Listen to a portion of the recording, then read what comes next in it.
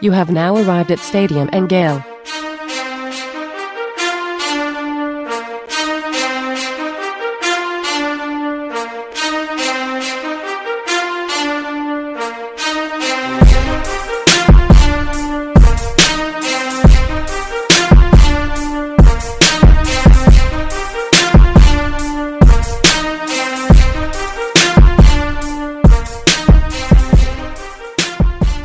Boys and girls, ladies and gents, welcome to another episode of Stadium and Gale. It's Uncle Silk.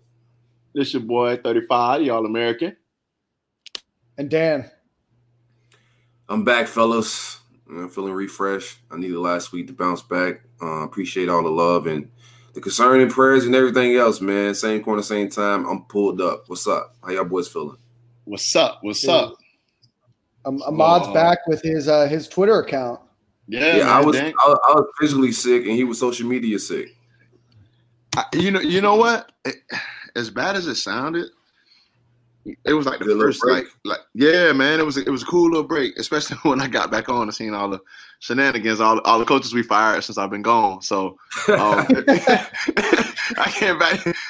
We fired the whole staff. Really, shoot. I see Dan got fired too. Shoot, what happened? You know what I'm saying? So, I got canceled by the city of Jacksonville today on Twitter. Oh man, Dan. But needless to say, Dan had it coming with that, bro. I don't know what he was thinking. When he let that go, I was like, yeah, that's gonna be a busy day of tweets there. I think I saw the tweet when Dan was like, you got to live in Jacksonville or something like that. Yeah, it's a major caveat that Urban Meyer, whoever takes the Jacksonville job, will have to live in Jacksonville. I fired it off as a very friendly thing, not thinking that many people would see it. Then all of a sudden, Jags Twitter got a hold of it. Derek Tyson saved like 77 different pictures of houses in Jacksonville on his phone to like combat how beautiful Jacksonville is. And then all of a sudden, all these random people on Twitter are coming after me. I muted the thread after like 6 minutes. So like I went back and read it like 4 or 5 hours later. It was wild. It's wild. I don't think people realize when you mute a thread that they're just talking to themselves for a while, but to the 904, I apologize if I offended you by saying that you had to live there. It was just a joke. Nah, I mean you struck a chord. Yeah. Yes, man. As a person that got off that joke before, I knew you was in trouble because I got that off before. I'll be honest with you. That is the last time that I fire off a tweet about Jacksonville for at least a week. I'll try to say those because, bro, I don't need no unnecessary animosity in my inbox, dog, on my mentions, bro. So. Because they be ready to jump on me anytime I say something. So yeah, they were ready. They were ready. How's y'all boys New Year's? How did y'all bring in 2021? Oh man, I was at the in-laws, man, and just taking my social media break and just enjoying the time. And my family couldn't be together, so my family on my parents' side, on my mom's side, decided to have a Zoom call with everyone for New Year's. So everybody got their drink of choice. Mine was some water and a cup of ice. And we brought in the New Year, with my wife and whatnot. So what about you, Dan? I was here in Tampa. I went out with a group for New Year's, tried to social distance as best we could with that. Met a couple people that listen to the podcast. So I don't totally remember your names, but if you saw me on Thursday night, shout out to you guys. But I don't know, probably 4 or 5 people came up where we were at and said hello and that they're a fan of the show and all that. So shout out to you guys. But outside of that, I just hung out on New Year's Day. I had a very relaxing day on New Year's Day. It was a beautiful time off of work just to try to be able to enjoy the weather we have here. So what'd you get yourself into? Not a whole lot. Unlike Dan, when you see me, buy me a shot. That's the vibes. Done Julio. That's what I want.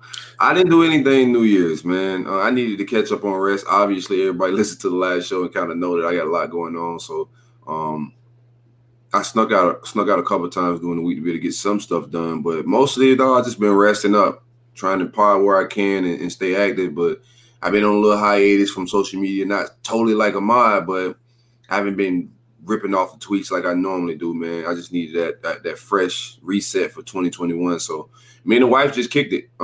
Kids kicked it. We got a bottle of Bel Air. You know what the Bel Air is, Dan. That's your Bel Air Dan. There you go, Bel Air Dan. So we got a bottle of his and hers Bel Air. I got the white bottle. She got the black bottle. And we just chilled right here on the couch, watch some movies, some little news, and just vibe. Nothing crazy, man. I want to bring it in restful. Yeah, normally I would say you could buy me a shot. We had a bottle service situation going on. Oh, okay. Flex on. Yeah. No, I don't, but we had a good time. We had a really good time. And then I bought a new car as well. Day before New Year. So I went in. Yeah. So I went in. I was having a couple sensor issues, and you know how these cars get. Now they have all these electronics and everything else in them. So having a couple sensor issues.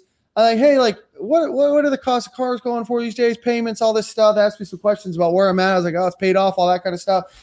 One thing leads to another. 2.5 hours later, I walk out.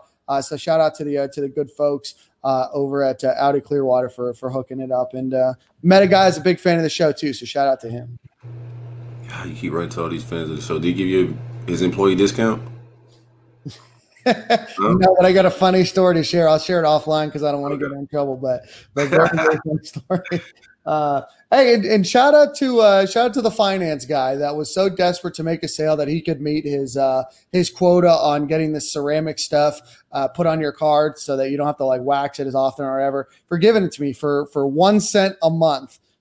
For the life of the next 5 years or 4 years, whatever, so he could hit his quota for the year. So shout out to him for doing that.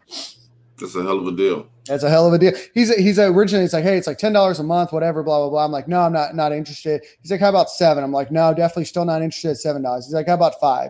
It's like, no, I really don't think so. He's like, what if I do it for $1? He's like, no, I was like, I really don't need it. I keep really good care of my car. He's like, what would you do it for? I was like, I do it for a penny. He's like, perfect. I just need to get it in before the end of the year. So shout out to Ryan. He's probably gonna get fired. He's an FSU fan, so. Hey, very good then. Yeah. So, well, let's. What do you say we get into the show? Busy week over the last couple of weeks, as we've just talked about. But as always, this show is sponsored by our friends over at the Thomas Firm, which is going to handle all of your insurance claims to property damage or to your home or business. So, give them a call 813-221-2525. Roof damage, leaks, water damage, hail damage, hurricanes, sinkholes, whatever. You know the Thomas Firm. Big fans of the show, big supporters of the show. 813-221-2525. TNTattorneys.com. So you missed on the last episode, but we previewed the Florida-Oklahoma game. That game turned out very differently than we thought. Oklahoma goes out to a very quick 17-0 lead, including a pick six by Kyle Trask. Ends up winning 55-20. Gators didn't look very interested in the game. The whole team barely had enough rostered players to even play in the game. But the Gators are taken down for the third straight loss on a 55-20 game against Oklahoma. Yeah, I missed last week. I spoke about the preview on Big Three Roll Up. Kind of said on there, I didn't know what to expect from this game. I didn't expect much. I mean, losing your top 4 or 5 pass catchers. Well, actually, like 4 or 5 pass catchers. 4. You're losing those guys. Just going into this type of game, the lingo that I was hearing from Dan Mullen pregame in the week and leading up to the game, the days leading up to the game, I didn't expect much. I didn't know what to expect from this game. But nonetheless, I was disappointed in the performance we put on the field. I kind of wish Kyle wouldn't have played that game. I said that as well on Twitter. I prefer him once his top guys sat out. It was going to be real difficult for him to up his draft stock. I understand he wants to do, you know what I'm saying, in the type of what he want to do in the type of character he has and how much he loves Gator Nation and football itself. He was going to go out there and give it his all, but I thought like the best business decision was for him to sit with those other guys that are going to the league. Well, shout out to Kyle Trask nonetheless. What do you guys think about the game? I'm with you. Leading up to the game, I didn't know all the guys were going to sit out. We knew a few guys were going to sit out on the offense. The top 4 pass catchers, as we spoke about. I kind of figure we can get some guys to step up and maybe make some plays here and there and stop a few guys. I mean, no disrespect to the guys that actually went out there and played. When I seen walk-ons guarding their receivers, man, I knew we had walk-ons at corner, like man coverage with their top receivers. I knew that wasn't going to end well. So, kudos to the guys who went out there and actually played. But with all those guys sitting out, we didn't have a chance. Yeah. There was a lot one thing real quick before you go in there. Now I have a chance. I think we could have beat that team. To be real with you, I think we just came out sloppy, flat, and a lot of things. Like there's no way we was beating them with walk-on cornerbacks. Yeah, I thought we could have. I thought if Cal would have played this regular game, we was fine. There's no way, bro. We couldn't stop them. There's literally no way we could stop them. If they put the ball in the first half, we was getting stops. We ain't had no depth for that, bro. I'm just telling you. No, I feel you. Because one of the touchdowns they scored, they ran a mesh route, bro. You know what mesh is? They ran 2 drags across the field. The corner that we had in the game went underneath the. It don't matter. We had our starter in the game. He wasn't gonna do shit either. Yeah, true.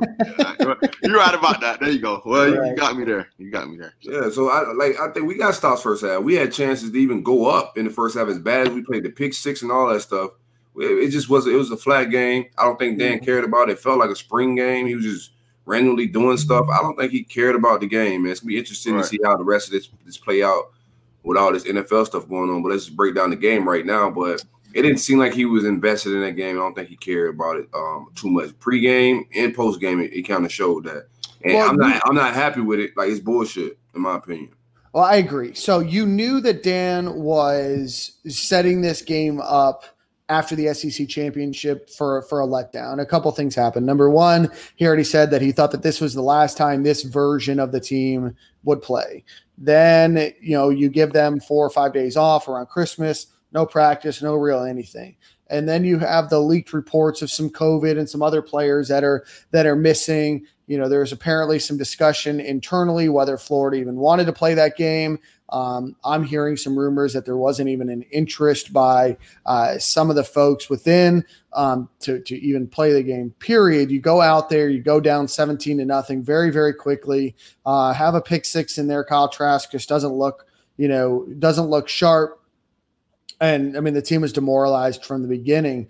They did get some stops. They were able to move the ball a bit when they wanted, but this team just, I don't think that they wanted to be there. And I just think that they wanted this season to be over as quickly as they could.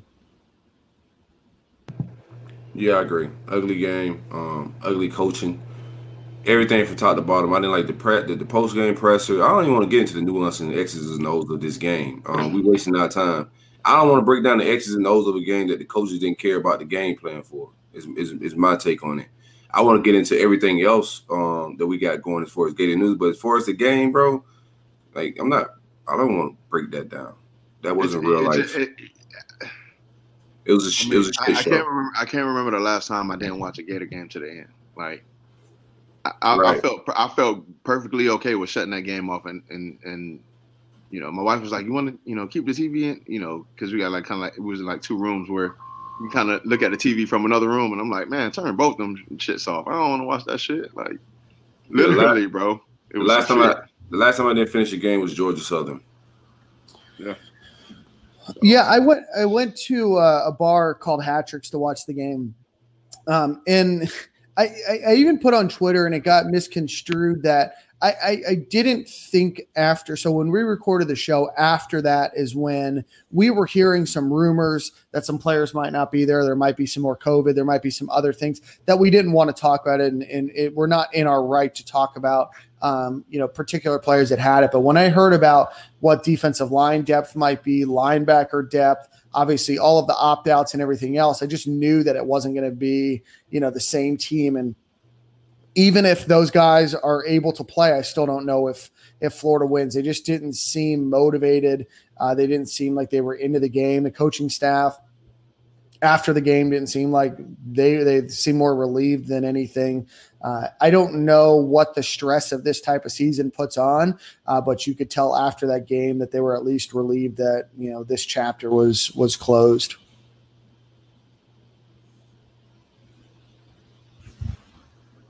Yeah. Yeah.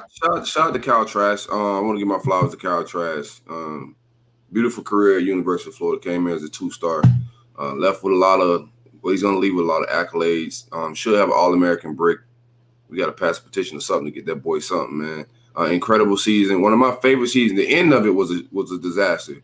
It could have been a better season, but it was one of my favorite seasons to watch for several reasons, man. There was a lot of things going on, but Offense, Kyle Pitts, Kadarius Toney, to watch like our offense do some stuff we ain't seen in a long time. A lot of big playmakers and all that stuff. That made my season, man. I enjoy watching them guys play.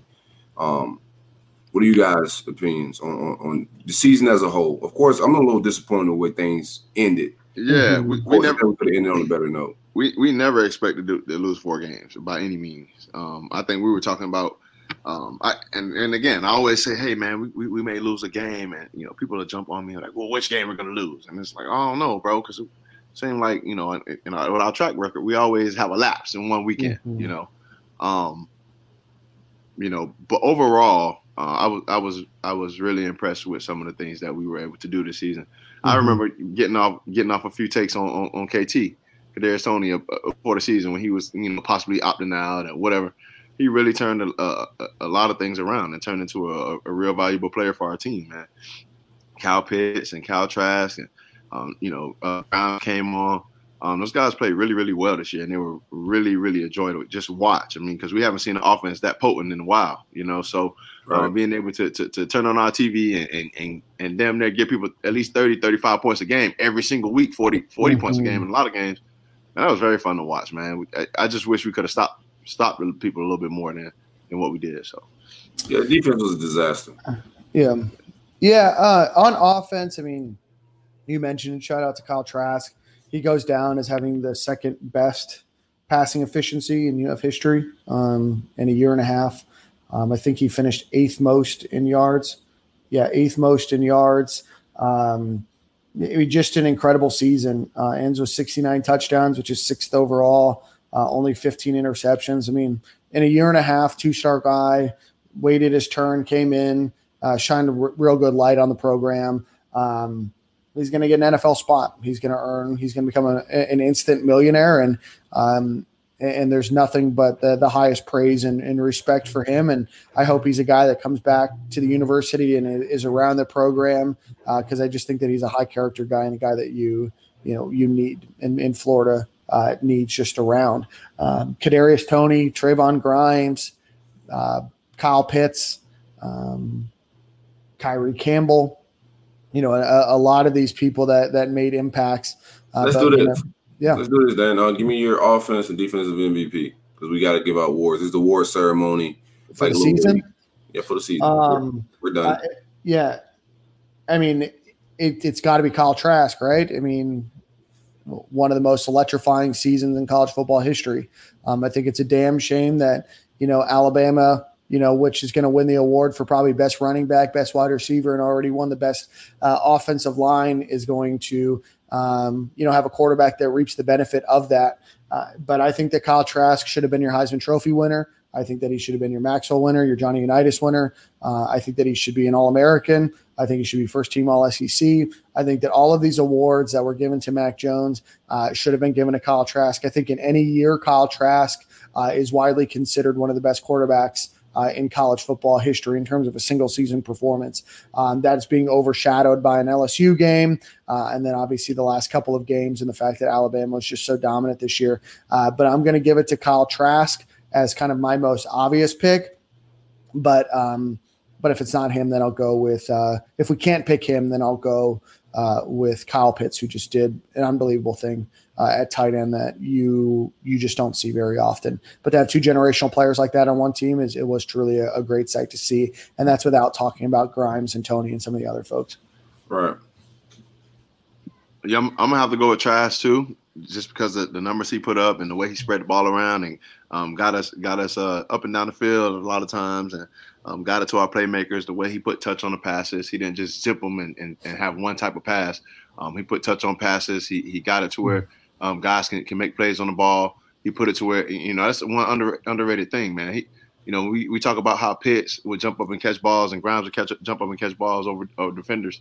Man, a quarterback had to put it in a place where only they can reach it. And, Kyle Trask definitely did that. So I'm going to go with Kyle Trask on my offense. And Ventrell Miller, man, made us kind of go this year. With David Reese being out of the middle, I think we took David Reese a little bit not for granted, but we did. We just – No, it took him for granted. Okay.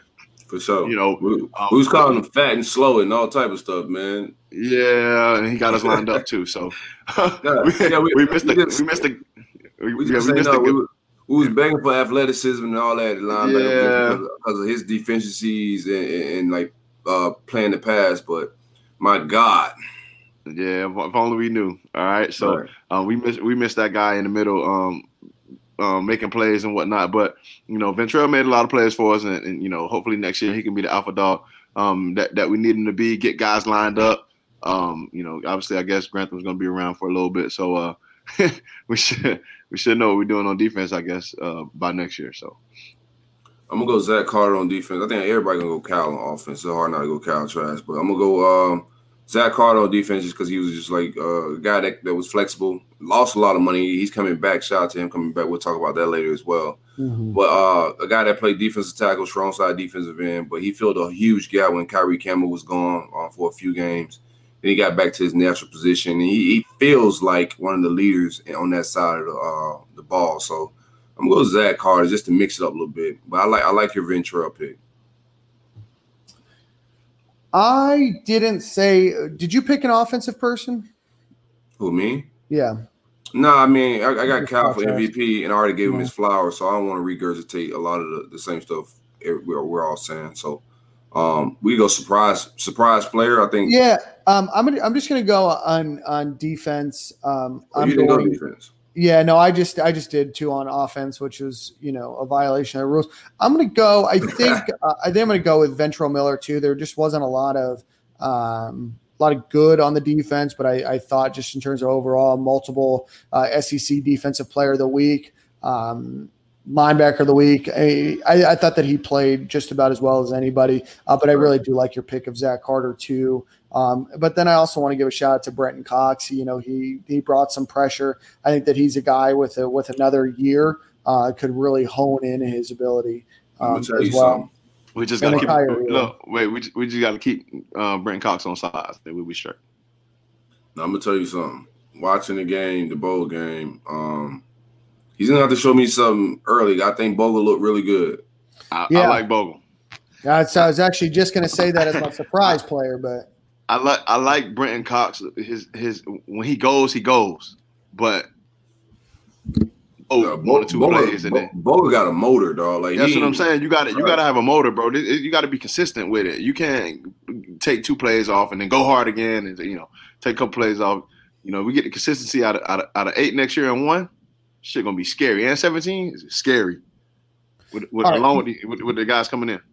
I think our interior defensive line is going to be what gets us to that next. So we got to figure out that, but we'll talk about that later in the show. What interior defensive line? Right. Let's talk about surprise pick. I was going to say Chris Bogle. I thought that he's a kid that showed us a ton in terms of what he can do. He was all over the field. He made the most of his opportunity this season when he did play. Strange. That he didn't play more, understood why he didn't because he's not a senior or a redshirt junior or anything else. Well, he missed some time for injury as well, though. I think he fell off a scooter or something. Oh, yeah, that's right. He did. He was injured for a little bit. But he played in 11 games. Well, at least he registered 11 games this year. So ends up with 27 tackles. But I think that kid's going to be a beast. I'm looking forward to seeing more of him. I thought that he made a big impact on in that game on defense where they needed somebody to do something. And then on the offensive side of the ball, I will go I guess my surprise player, it's not really fair, but I'll go with Kadarius Toney. I mean, I don't think anybody thought he would be as good as he was this year, just in terms of overall just ability, or as a receiver ability, right? I mean, everybody knew he had ability to be shifty and break tackles and miss tackles and everything else, but his ability to be a true wide receiver this year was one of the most astonishing things that I've seen watching the Florida Gators for the last 25, 30 years. Yeah, what an incredible season by Kadarius Toney. That's my obvious one as well. But I'm going to go Whitmore. I think even regardless of injury, we got to see some flashes of him in the bowl game as well. I think he's going to be a really good one. But I didn't expect him to early in the season to be jumping in that wide receiver rotation like that. So I'm going to go Whitmore. That was a surprise. I had no idea that he jumped in that rotation. I think our wide receiver rotation is one of the best in the country. So that's my surprise. Yeah, I'm definitely gonna go with go with Whitmore as well. I seen him make some plays on balls that crazy. Yeah, he actually goes and high points the ball and makes some great catches. So I'm excited to see him progress and actually stay healthy the next year coming up and help out our wide receiver room a lot. My 1B, Naquan. I did not see Naquan Wright having the season yet. I thought he surprised me. I think he's as far as like potential. I mean, if he works on his speed and some other stuff, man, his vision, balance, patience, he got what you want in an NFL running back, man. I think he's gonna play on Sunday, so I'm gonna say Naquan Wright as well as my 1B. That's interesting. I'm going to bring up a quick discussion point here. I know we're going off topic here a bit, but so Naquan Wright's your guy. I think that Naquan Wright was probably Florida's best running back this year. Florida has Dameon Pierce who can come back. They have Malik Davis who can come back. You have Lorenzo Lingard that's still there, and then you have DeMarcus Bowman, 5-star transfer, enrolling here any day now. Right? What do you think Florida does at the running back position next year? Lorenzo Lingard just said something about practicing to play some defense next year. I don't know what position that would be. Safety, I guess, of anything. But what do you see Florida doing at running back next year? Because I think that Naquan Wright's earned the opportunity to definitely get some heavy snap carries next year. Hey, I'm not gonna lie. It's funny that you mentioned defense and Lingard because dude showed me something on kickoff. I watch kickoff sometime.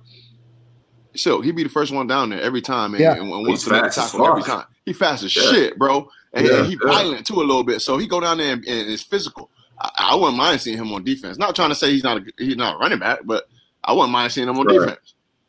If I wouldn't mind seeing him at safety. Yeah, I wouldn't mind seeing him anywhere, but I like his ceiling is crazy at running back. I think somebody exits that room before fall. I think we'll get into some camp battles in spring football, but it's just not gonna be enough carries. I think when Bowman puts on that helmet and pass and start dancing a little bit this spring, I think some people are gonna realize that they might have to go find somewhere else to play football if they want a chance at the NFL. So I think we get one more exit. I would like to have 4 to 5 backs. That's very normal in a place like Alabama. So I would like to keep my whole running back room intact. But I think one of those older guys, Malik Davis or Dameon Pierce, may bounce for somewhere they can play right away and get more carries. I'm just throwing it out there. I haven't heard anything whatsoever. So I was impressed with Malik Davis catching the ball out of the backfield this year. Do you think potentially a move to like a slot might work for him? I'm sure he's playing it anyway. You call him a running back. Yeah. Yeah, no, I mean, there's definitely some question marks on what Florida does. I mean, it's not bad to have options, right? I mean, Dameon Pierce, obviously has a lot of experience. He had the most yards this season, and the most carries this season, had the most touchdowns this season. The question is, if you ask Malik to play slot, do he stay?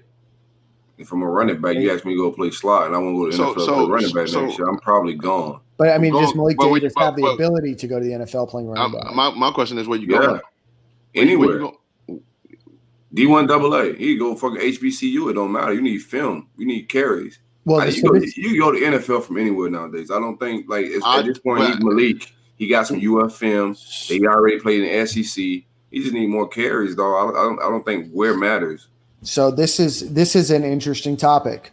We talked about this on the last show. So right now the transfer portal has over 800 names in it.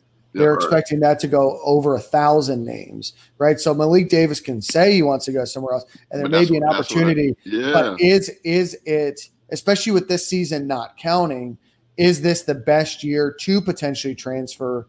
If Malik hit up USF right now, he got a place to go. He's from there. They'll take him in a heartbeat. Yeah. But how much? Any film is not. You put bad film out there, then what? Any film ain't good film. No film ain't good film. You're gonna go to USF and get actual carries. I'm just saying. I'm don't want no carries when I get it and I can get hit in the backfield. Well, shit, I do. I'm playing devil's advocate. Oh, you playing in an offense that's been pass happy, and he ain't like the running back's not feeling what's been going on. So if I'm in a pass happy offense and I'm getting ready to go to the NFL, this is my last go at it. I want actual carries, not to share the ball with 5, 6 other guys, and you ask me to go to the slot. So if I go to USF and just get more carries a game, I'm gonna go do that. That's just me personally. Yeah, I would bounce for actual more carries and a chance to be on the field and play. Question is, will his ego let him go to USF? I mean, I think he was headed there before he came to UF anyway. I don't think Malik's an ego guy. I don't know if he's leaving. I'm just throwing that out. The program. No, you're just picking a name and a potential place. Yeah, that's just an example. So So I guess this is my question, right? We talked a little bit about this on the last show. Like even FAU would take him in and drop him in a heartbeat. So this is where I think you get into that discussion of, does me playing – I think this is where you start to have an NFL or not mentality is, do I go and try to earn a few more carries to try to earn a shot to potentially get drafted, but probably not, versus start to think, hey, is it worth leaving? Did he graduate already? He's been there like 5 years. I'm pretty sure Malik's, if he hasn't graduated, yeah. Dan, this is like dude 5th, 6th year, bro. Ahmad. He's a junior. So I think this is his 4th year. But there's been people that were at UF enrolled for 4 years that never graduated. I'm not saying that he didn't. So I'm one of them, Dan. I understand. All right. If he did, if he did, come back, Dan. All right. If he did, it changes it a little bit. But we start to have this discussion, just like not choosing Malik Davis, but choosing somebody else's. Do you then stay somewhere and try to graduate because you think that degree is more valuable? You know, if you graduate from UF, that degree holds a little bit more weight than graduating from FAU. That matters, but listen, like I know like a guy like Malik Davis, any guy that's in just playing football now, like so when my plan was a different world. Like graduating early and being able to grad assistant is like, and grad transfer is the thing, especially if he had an injury year, he was down like 2 years. If he went in the books, I can almost bet that Malik is about to graduate. I would put my bottom dollar that he's graduating this year, and that Florida degree will be in his pocket. And I don't even know anything about his academics, just from a guy. He was already smart, had good grades, and had good academics coming in. He sat 2 years. The running back room filled up. Yeah. No, the first year he got injured early, right? He sat out that whole season. It's pretty much 2 years. That following year, last year, he pretty much sat out. He didn't do shit. He had 2 years to kind of see, like, I need a 5th-year option. Mm-hmm. So when guys get in that situation, bro, they put themselves in a position to transfer. I'm pretty sure he's going to graduate this year. We'll find out. But I'm pretty sure he's in that position. If not, he dropped the ball himself. But that'd be the way. If that's just me if I'm in a position. I'm not asking for anybody to transfer, but no, I get it. I'm pretty sure somebody in his corner or his family, somebody's telling him like, yo, you need, and Naquan too. You see like Naquan complains and bickers a little bit. Fans get tired of it, but these boys need actual carries. Like that passing stuff is cool, but they watching these Bama running backs, they watching these Clemson running backs, they watching these Georgia running backs. You need actual carries, bro. No, absolutely. And I'm not saying that at all. I'm just wondering if this is even the right year to transfer with the number of kids that are going to be transferring, how many spots there are open is not a unlimited number. A guy like Malik won't jump into the portal. I think some of these guys jump in the portal without no interest. So you could work the portal. You can hit a coach up. Like, there's no rules. Like, really, I can hit a coach up and be like, yo, I'm a little interested in transferring. You guys interested in taking me? And if nobody hit him back, shit, you chill. That's what I would do. Yeah, like I hit a few coaches up that places I'm interested in. If they hit me back and say they're interested and I can transfer, I bounce. If not, I just stay involved. Yeah, I don't know. Florida does have some question marks, obviously at that position, and obviously this entire conversation was hypothetical about Malik Davis. But at some point, there is going to be a need for some change. Just because you're not going to be able to keep 5 running backs happy, no matter how run happy or whatever your offense might be. Now you got 3 upperclassmen running backs, right? Well, and 2 phenoms, right? But then that leads to a question, right? Is next year on offense, Florida's going to go with either Emory Jones or Anthony Richardson, right? Both run first, or not run first, but both dual threat quarterbacks. Right. What did you think of their performance against Oklahoma? And then what do you envision, and just from very high level, what do you envision the offense looking like next year with the 2 of them involved? Do you think it's going to be more carries? Yeah, I think both guys are gonna play next year. It's just hard to keep them two on the sideline for a long time. So I think we see a dual quarterback system. I don't know what I said that this year, and then we didn't. So yeah, I think this year made a little bit more sense once you started looking at the numbers that Kyle Trask and it was putting up and everything else, right? It didn't make sense to me still because I thought we needed a run game, and I said that entire season while people were like laughing at it. Regardless of his numbers, I knew like eventually we would need a run game to protect that defense, and we didn't do it. So it never did make sense, and we still didn't. That's what I thought. I thought we saw a burst of offense in the run game. He was averaging like 6.5 or 7.5 a carry against Oklahoma the other night. Yeah. Run game just looked completely different when 5 came in the game, was doing his read option shit. Same thing with 2. So I think we're gonna see a run hawk. All the arguing and bickering and complaining we did about passing too much, that's gonna be flipped to running the ball next year, in my opinion. So I expect to see a run heavy offense with 5 starting, 2 to spell him from time to time, just to mix it up with the different type of runners and different type of quarterbacks. Even though they're both dual threats, they're not the same type of guy. But I thought 2 looked real good. I thought Emory made some crazy throws. Our receivers was dropping balls left and right, dog. But I think Emory made some error throws as well. But I'll take it the way he looks again in the bowl game. I thought he looked great. Not great, but he looked good. He's a developmental guy. He got to work on his accuracy in the offseason. But I expect Dan Mullen, if he's still here, to put a competent, good quarterback on the football field in the offense that's going to move the ball. So I'm excited about the Caravan at 5. Ahmad, what you think it's going to look like? It's about like that. We still going to put the ball in the air, but I think we can open up our run game a little bit more with those quarterbacks being more dual threat. We're going to have to work on our offensive line a little bit. With us running the ball a little bit more, we got to run block, get more physical at the line of attack, at the point of attack. But, with these dual threat quarterbacks, I mean, again, it's hard to keep 2 off the field. I mean, as much as we want to see Emory, I think Emory's going to do some great things for us, and I'm excited to see what he can do for us as well as number 2.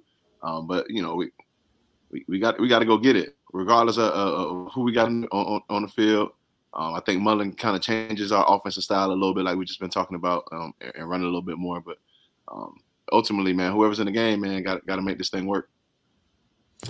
I am going to put out a take here that I think that Anthony Richardson wins the job next season. Yeah, you wasting that take. I don't. That is a take. I don't think it's going to happen, but I think. Well, I'm going to stick with that. I think that he wins. Just from going by what I've seen Dan Mullen do this year and playing like seniority, right? The guy that's been in the system doing the right thing and caring about guys getting drafted and feelings and all that shit. Nah. Yeah, he's a big feeling and seniority guy. And I'm not saying that Emory Jones isn't good. That's not what I'm saying. There's just something about the way that Anthony Richardson runs with the ball. I think he put some great touch on. I mean, now obviously we've not seen, enough of him, and I still think Emory Jones, is going to be your starter just by what you said we've heard. But I would not be surprised either if Anthony Richardson isn't really pushing him, for some significant playing time next year. Here's what I can possibly see happening, Dan. We see Emory when I don't think it's gonna be open competition to say win the job unless really. Yeah, no, I think you're right. Yeah, so I think Emory has. It got to be like blatantly. He's like blatantly better than this dude. Like right. I don't think AR is gonna come in there and be blatantly better than Emory. So I see Emory winning the job, but then if he struggle in one of these games, and maybe they saw it like the dual quarterback, and when every time they spell him, Richardson just goes off. Then it becomes a little bit obvious, and then he gets benched. But I don't foresee them just saying, "Yeah, he wins the job," and here you go. Yeah, I think you're right.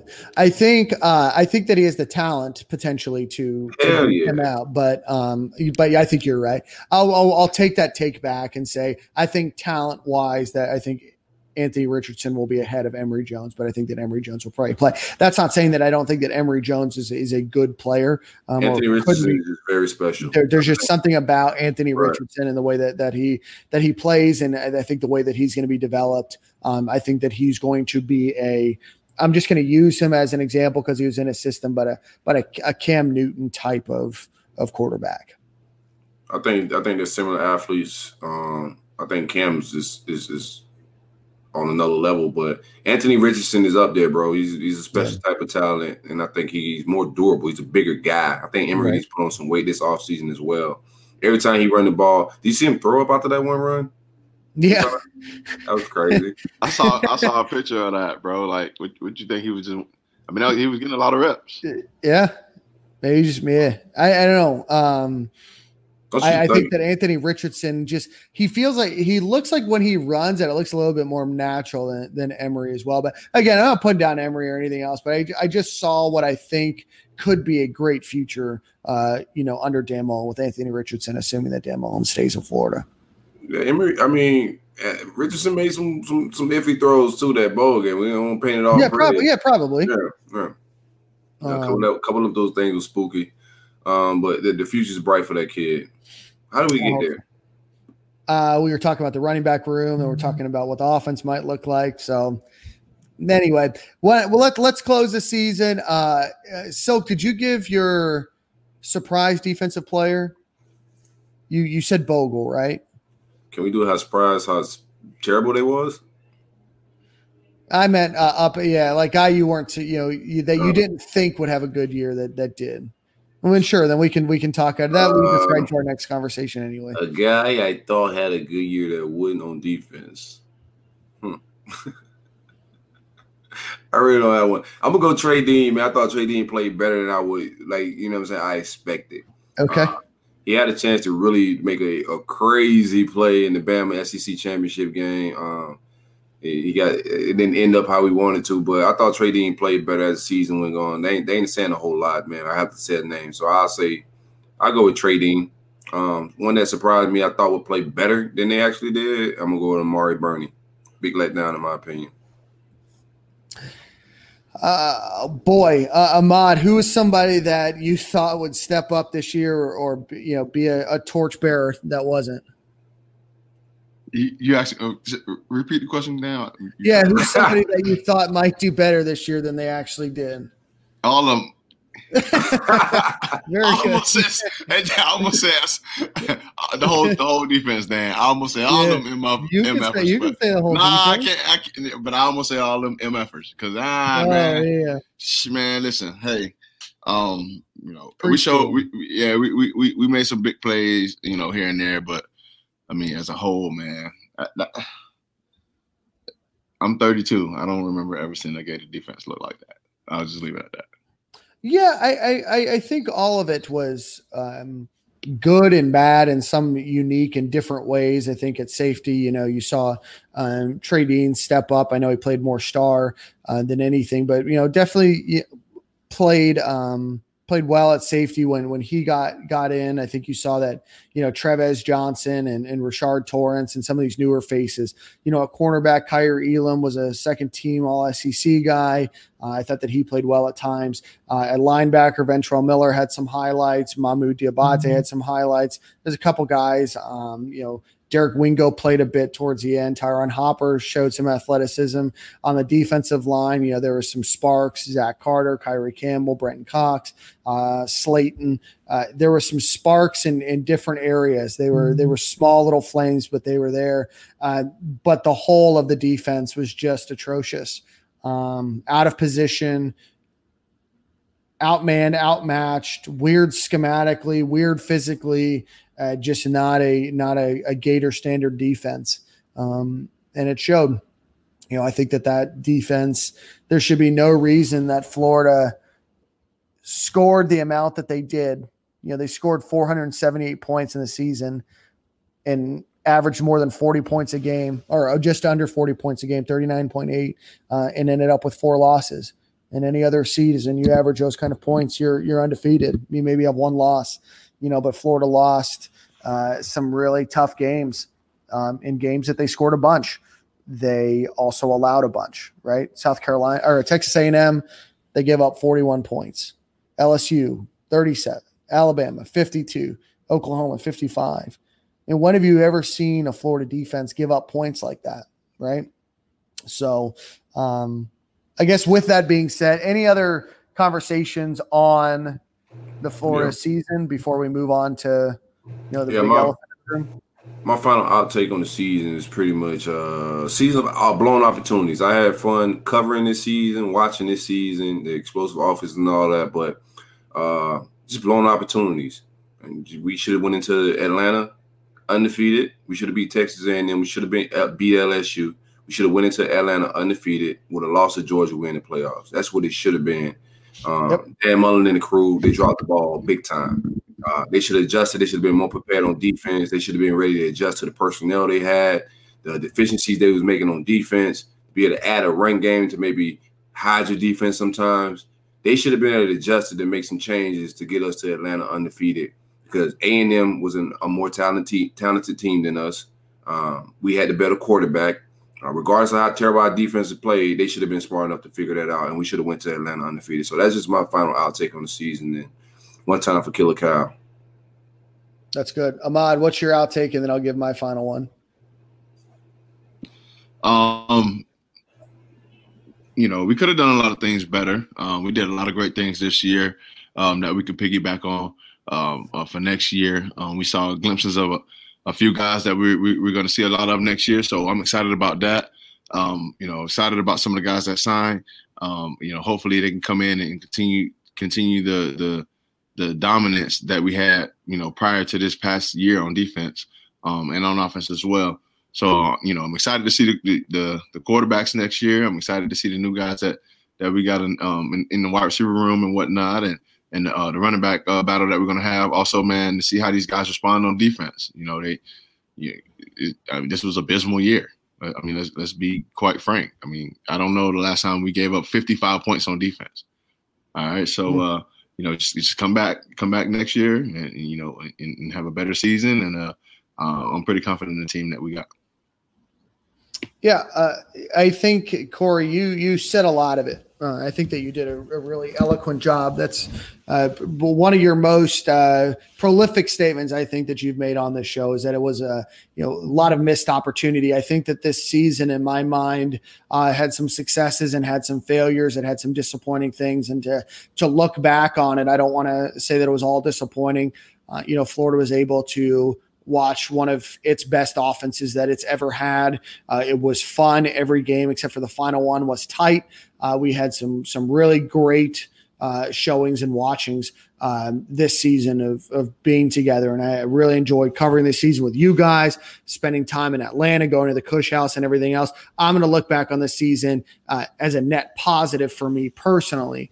But I think for me, the biggest thing that I struggled with this season was that all of the things that we noticed in game 1 that were issues still existed in game 12.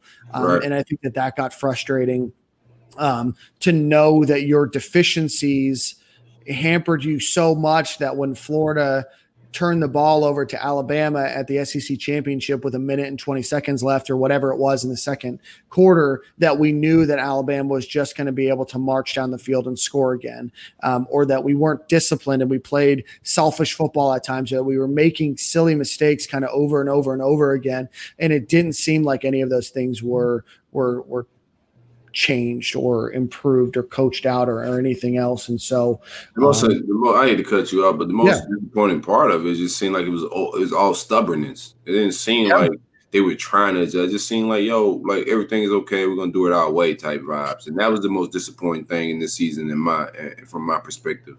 Right. But this season earned a lot of players a lot of money. So shout out to Kyle Trask, Kadarius Toney, Kyle Pitts, Trayvon Grimes, Kyrie Campbell, the seniors that are graduating, those that are moving on. Big Slayton. Big Slayton. There's going to be a lot of players that are going to be drafted this season. The Gators are going to probably, again, get another top 10 draft pick with Kyle Pitts, maybe multiple first rounders with him and Kyle Trask.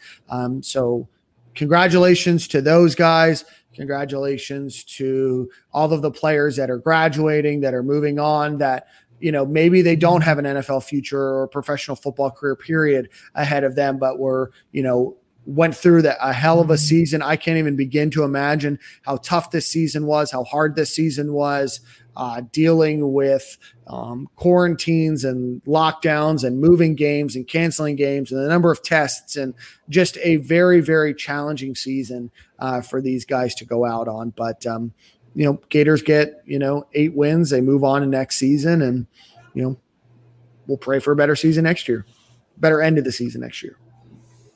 Yeah, I don't think we have a better season next year, but I'm excited. I don't either. Yeah. I'm fine with that. I think my expectations as a Gator fan are realistic, man. We talk a lot of craziness, but I think my expectations are realistic. I think we should have went undefeated in the regular season and been in Atlanta. I think that's crazy as regular expectations. But nothing goes perfect. It's year 3. We beat Georgia. We got to Atlanta. Man, that's all cool. Ain't nobody extra happy. But the direction of what the program is going, hey, we're going in the right direction. You just got some changes that need to be made, and we can get into those changes. A lot of smoke. Yeah. All right. Well, let's get into it. As always, big shout out to our friends over at Roof Soldier. Give them a call. 1-877-ROOFS-FL or visit them at roofsoldier.com. If you are experiencing any leaks or damage or want to take advantage of having a free roof inspection, give them a call. We're out of hurricane season. Great time to get it all situated for a hurricane season that will be fastly approaching here in the not too distant future. Again, Roof Soldier, a veteran-owned company, 1-877-ROOFS-FL or roofsoldier.com. Tell them that Stadium and Gale sent you. Get at least a couple $100 off your roof replacement. But I think it's even more than the $200 that they were offering before. So give them a call, 1-877-ROOFS-FL. All right, before we get into the Dan Mullen things, Florida did not officially announced, but it doesn't appear to be on the staff directory anymore. And conversation has come out that Torian Gray, defensive backs coach, and Ron English were both relieved of their duties in their roles.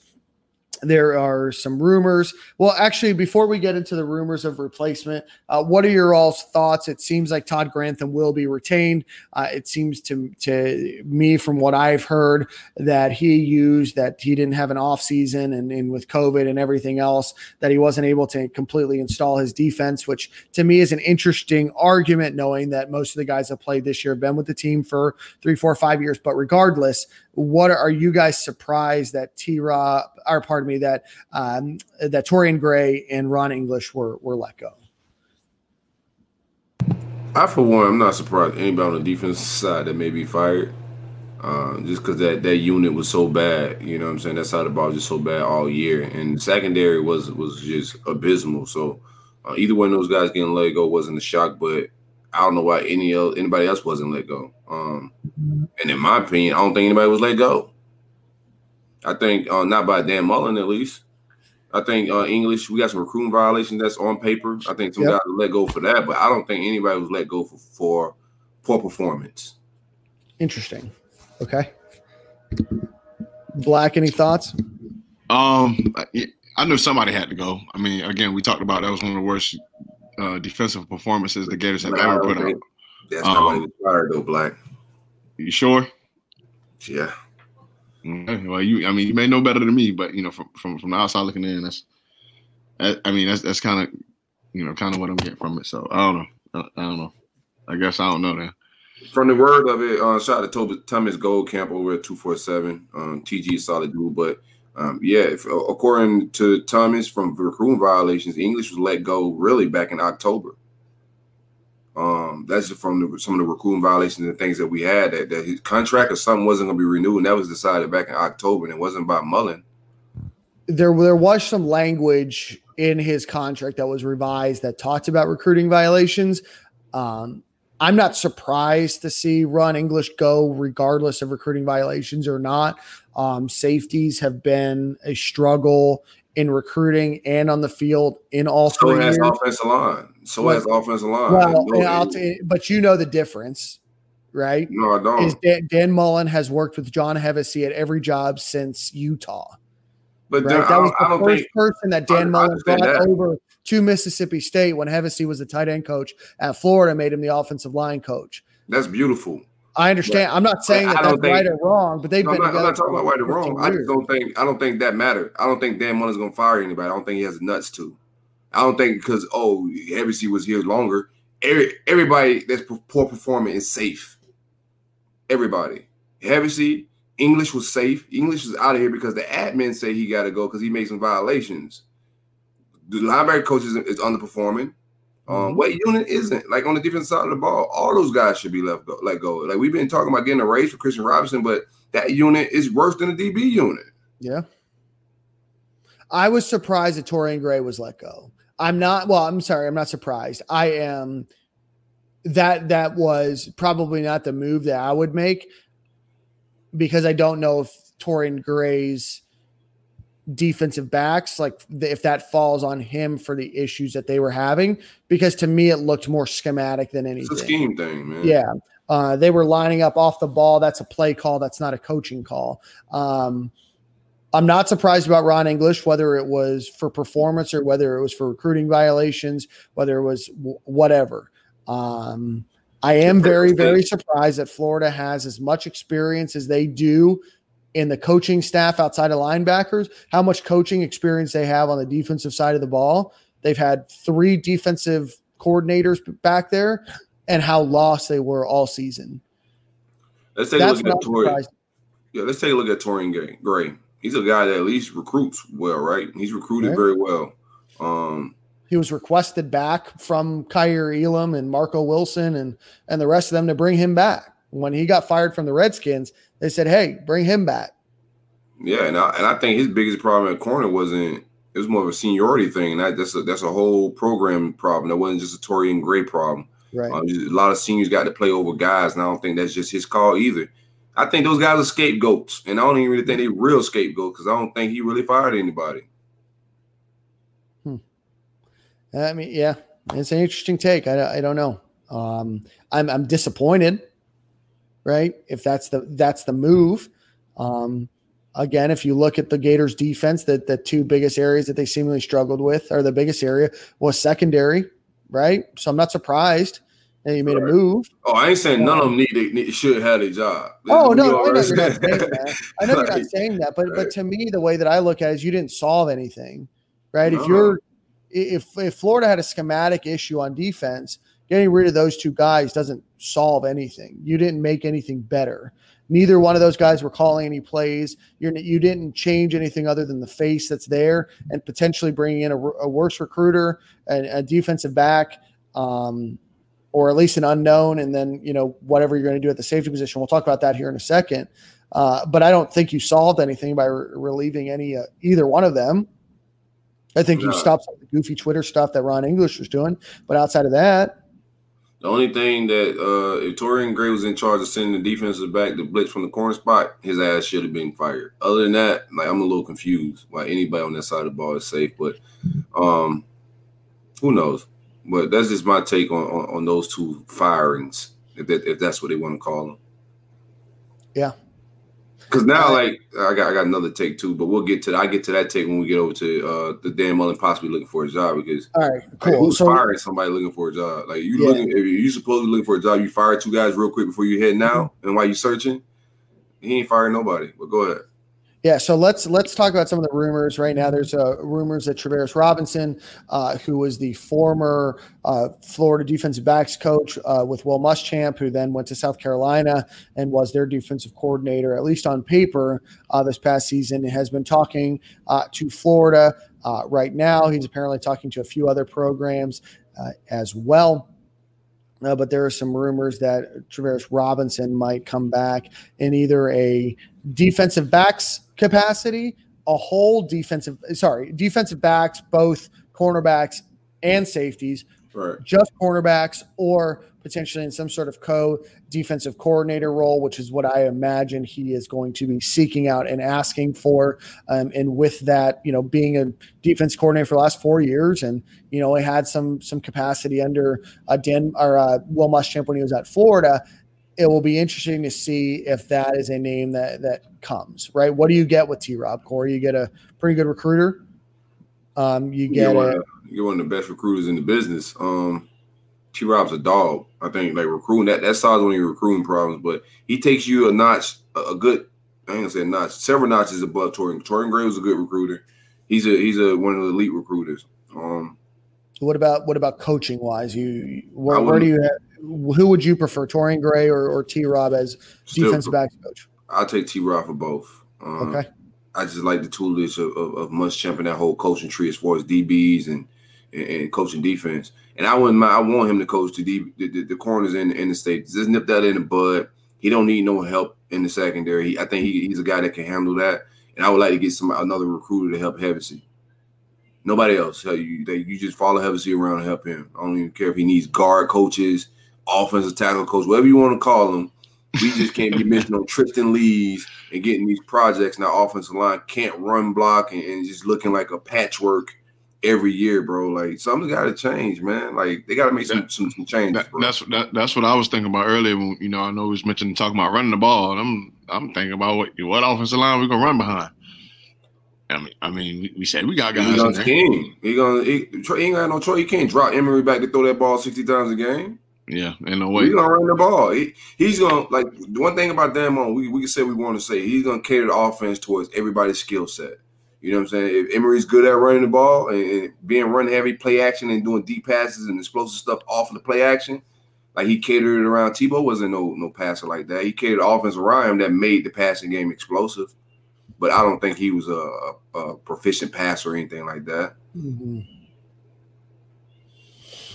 Yeah, I don't know what Florida does. So if you go back to defense and you bring on a guy like T-Rob and a co-defensive coordinator type of capacity, I don't know what that room looks like with him and Todd Grantham. I don't believe they've ever worked together.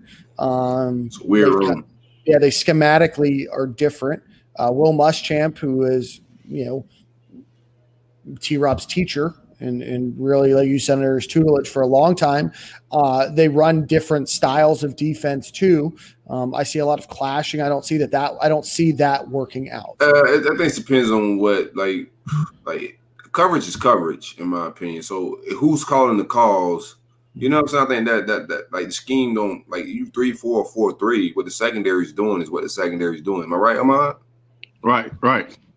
So sometimes it could be different. It could be different if they're doing like a trail technique and like the different like scheme wise that. But I think you kind of just give that to T-Rob to kind of like, yo. No, yeah. Like usually sometimes 9 times out of 10, unless somebody's blitzing in the back end, you don't even get the front end part. Right, you just get what the coverage is on the back end. So right. Yeah, that's my understanding of it. I think like long as. But there are differences in techniques and how you should shade and maybe cover guys and stuff like that. But overall, I don't see that being a problem. They're just not guys from the same coaching tree, so you have personalities that may not mesh.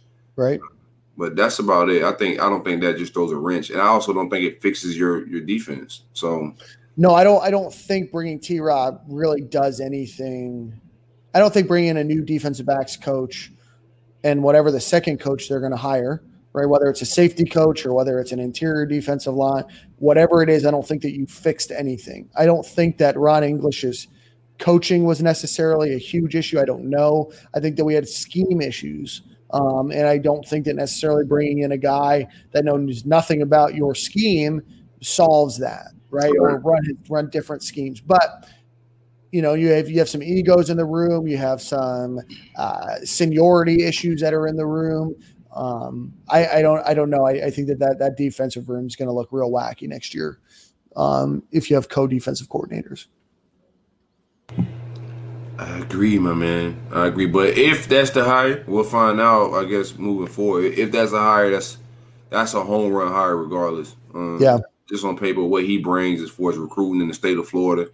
He can let his nuts hang around here. A lot of people know who he is. When he walk in the locker room anywhere in America, they gonna know who T-Rob is if you play defensive back. The same vibes with Torian Gray, but T-Rob is more of a dog on that trail. He gonna do what he got to do. All right. So if you hire T-Rob, what role do you put him in? Do you put him in defensive backs? Do you want to, meaning corner and safety? Do you want to do just defensive backs and then hire an additional safety coach? What do you want to? What would your ideal scenario look like? Give him the whole defense, the secondary. Give him the whole secondary, and then get Hevesy some help. I kind of like the all togetherness. I mean, it's cool because you can get somebody that that come in from time to time and split the DBs up as far as corners and safeties. But I just always liked us together, so we all on the same page. Right. You know, I mean, what made us so great when I played was me and Janoris was always to the field. So, you know, 9 times out of 10, the ball's going to the boundary a little bit more. That's a shorter throw, right? So we put Joe to the boundary. So I really had to, you know, speak with Janoris more than anything, and then major with Joe. So, you know, I need that corner right there in the room with me, so we can know, you know what we know, be on the same page, and ultimately, you know, get things right out there on the field. Yeah, so you said another offensive line coach, like a tackles coach.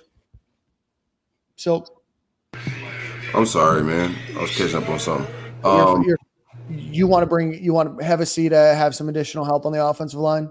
Absolutely. This guy can't recruit to save his life.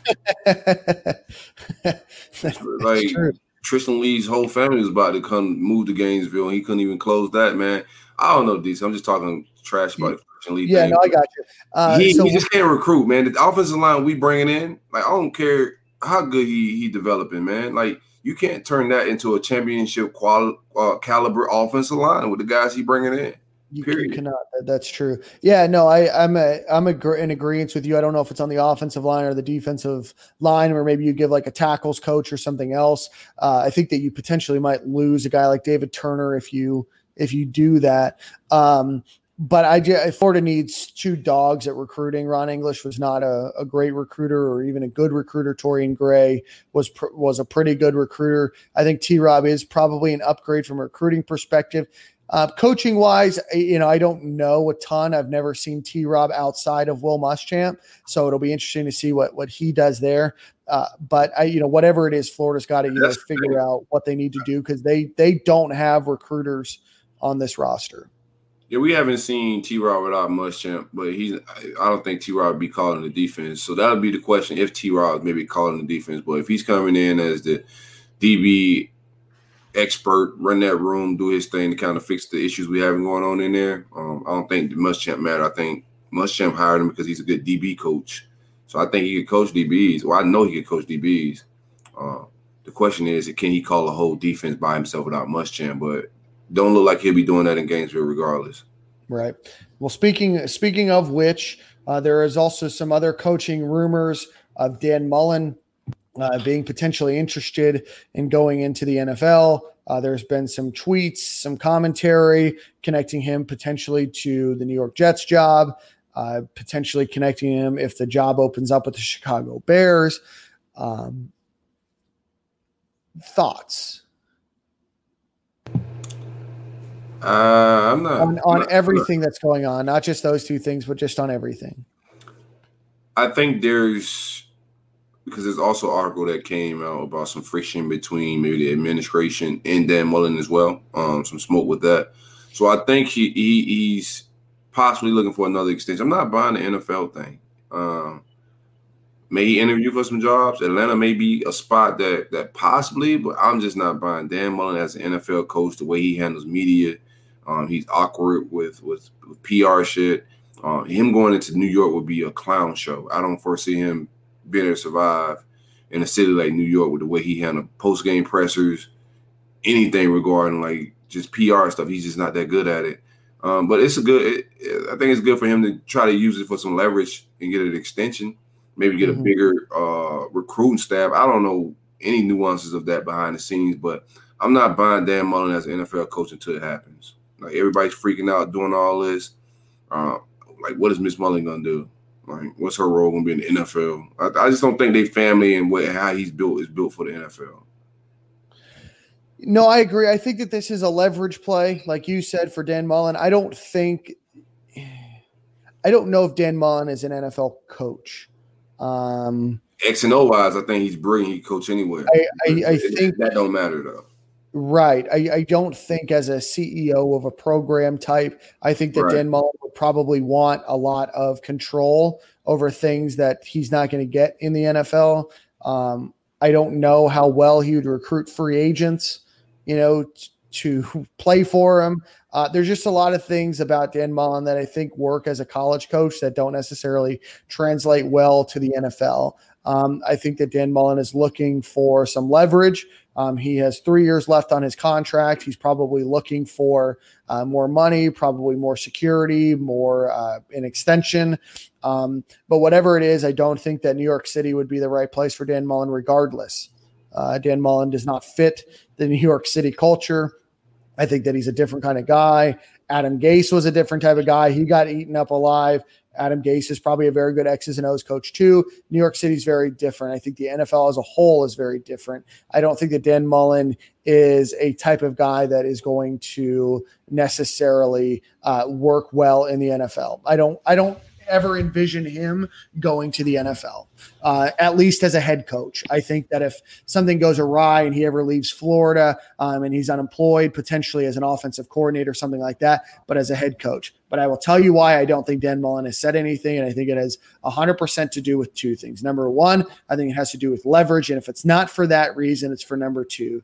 I don't think that Dan Mullen is going to say anything now because he didn't say anything last year, and I also don't think that anytime something comes up that potentially is going to connect him to something, he's going to respond, because the first time that you respond to something, that means every subsequent time something happens, you then have to respond. So Dan Mullen last year, when there's some talks about him wanting to go to the Dallas Cowboys and reuniting with Dak and all that stuff, he never said anything. He never responded to any of those rumors.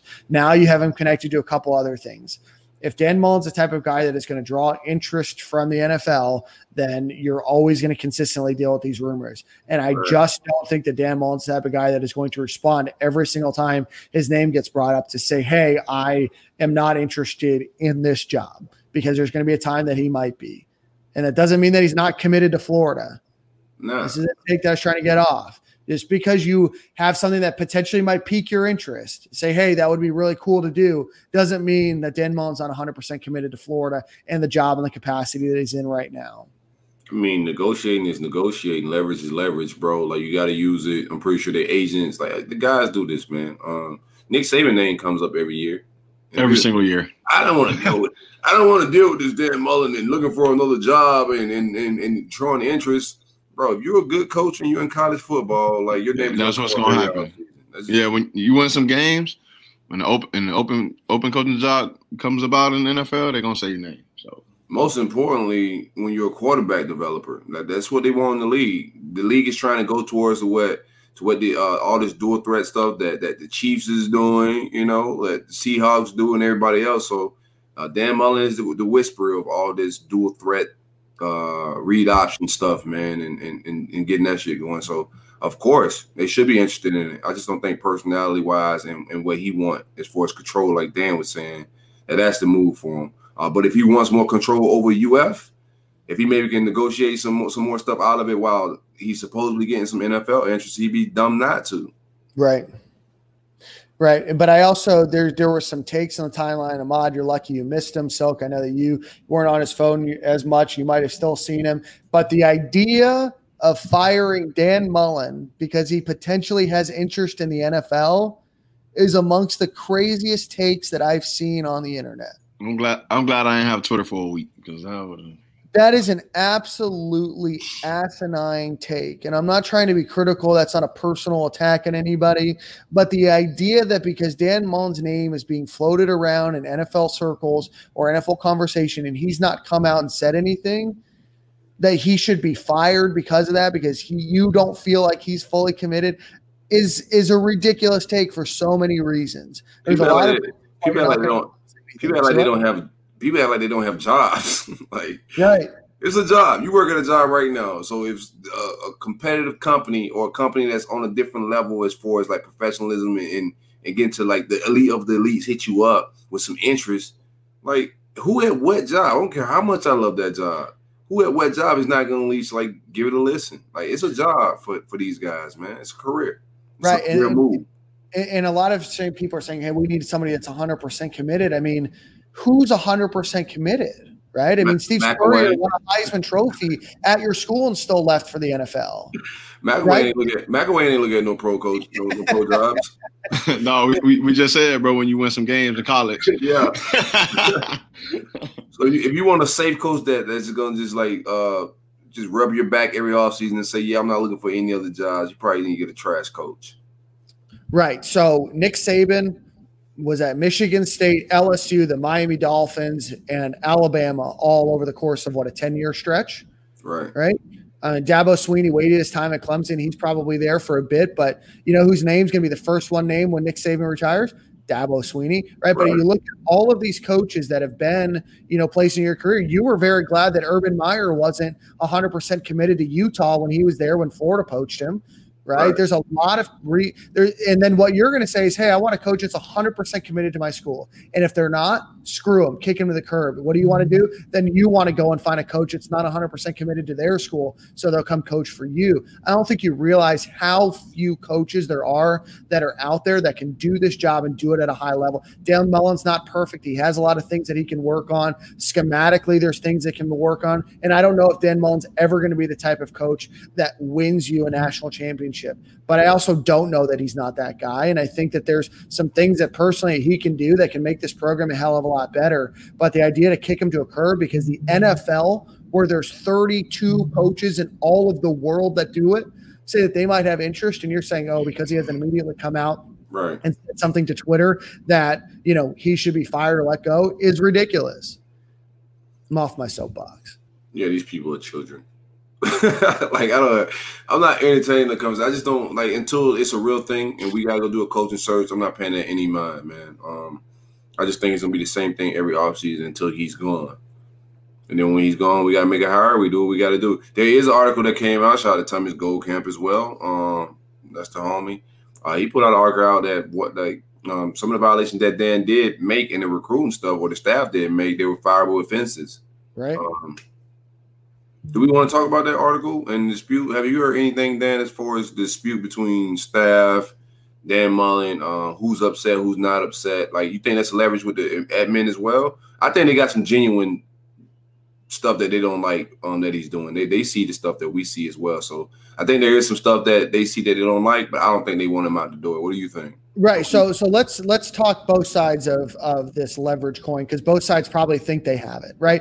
Dan Mullen says, hey, I have interest from the NFL. That's his big leverage. Right. The administrative side is, hey, a couple of things. One, the recruiting violations. Number two, what do the one thing that the administrative people and boosters not want is negative attention brought on, right? You had the pack the swamp after the Texas A&M loss. You had the what shoe type of thing. You had some of the commentary after the SEC championship. There's just some negative light that was kind of brought, onto Florida. So I think both sides think that they have leverage. I don't know who has the upper hand in that leverage. When the reports of the recruiting violations came out, that they look somewhat damning. There is a show cause penalty in there, right? I think that's already been served. But outside of that, I don't know who has the upper hand of the leverage here. I think that he stays at Florida, but it's also not unbelievable to think that they are holding that card against him for not giving him an extension, which is maybe why he hasn't said anything. Extend the man. I understand what they're doing, but all this comes down to an extension. And I get it. I get both sides. They should do what they're doing. That Strickland boy, I think extension. I think the staff, in my opinion, if I'm the AD, this is what I say. Yo, I understand you want an extension. You know what I'm saying? We love you in the city of Gainesville. Things is booming and popping. But we're not filling your DC. We're willing to extend, get a new DC and all that stuff, but you got to make some changes. So if I was the AD and I had to make an extension or negotiate, that would be my side of negotiating is, yo, you got to make some changes to this staff. We ain't feeling it, bro. We ain't going to win no chip with this stuff. Yeah, I mean, but you have to look that, it might not just be Dan Mullen that is in favor of Todd Grantham. It might be the staff, or it might be the administration too, right? There's more. No way they like that guy. I mean, who knows? I mean, they're paying $1.6 million. But I don't think they could fire Grantham without cause. So I think they're gonna let Dan Mullen do his thing. They're not gonna override. You know what I'm saying? What he got going. I'm pretty sure at the end of the year, like any other job, they come and talk about like production. Like, yo, this Grantham thing ain't really working out. Like, I think you should probably make some changes. They'll suggest, but they're not gonna make him do anything. But when it comes down to money and then negotiating back and forth, I think that's just me. I don't know. I've never been in the room negotiating, but that would be my tool. If I got any disputes with Dan Mullen, it would be defensive side of the ball. I'm not caught up in all those violations and stuff, bro. We're not gonna win big if we're not getting violations. Georgia, Bama, all these places report these same violations all the time. We get act fake mad about them.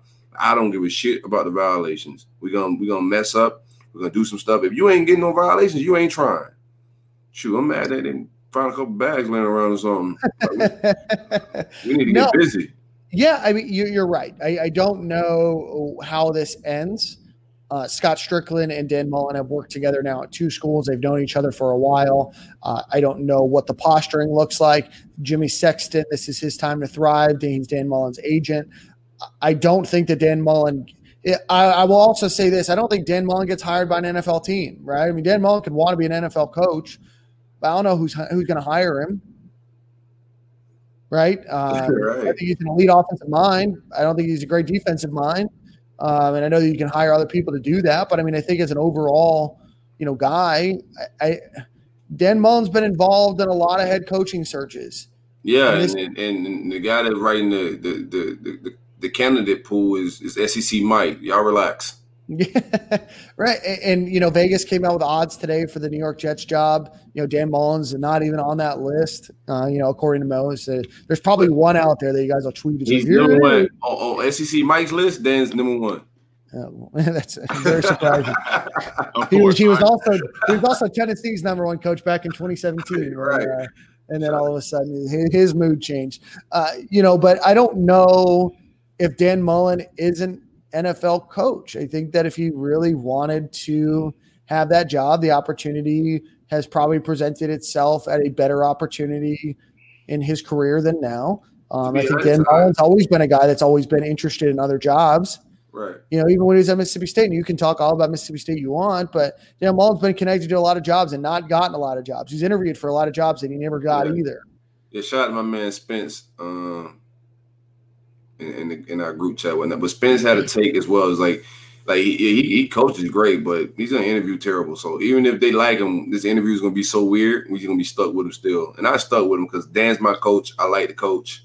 I think he can win a national championship here, but he just gotta be, willing to make some changes, man. Great coaches make changes. I think Nick Saban was stubborn for a lot of years with the way he wanted to run offense and all that stuff, but to win it all, you got to adjust. So I think Dan Mullen can adjust and eventually win a national championship if he don't stay stubborn.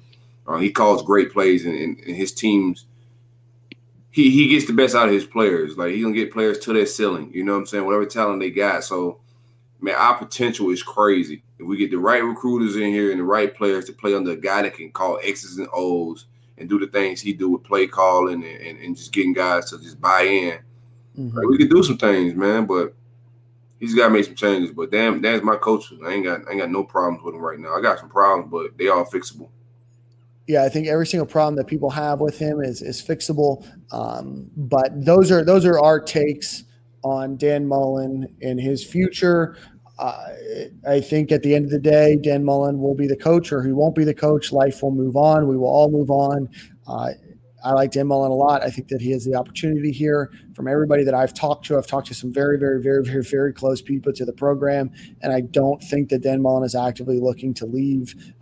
He's very happy in Gainesville. Megan's very happy in Gainesville. He likes the people he's around.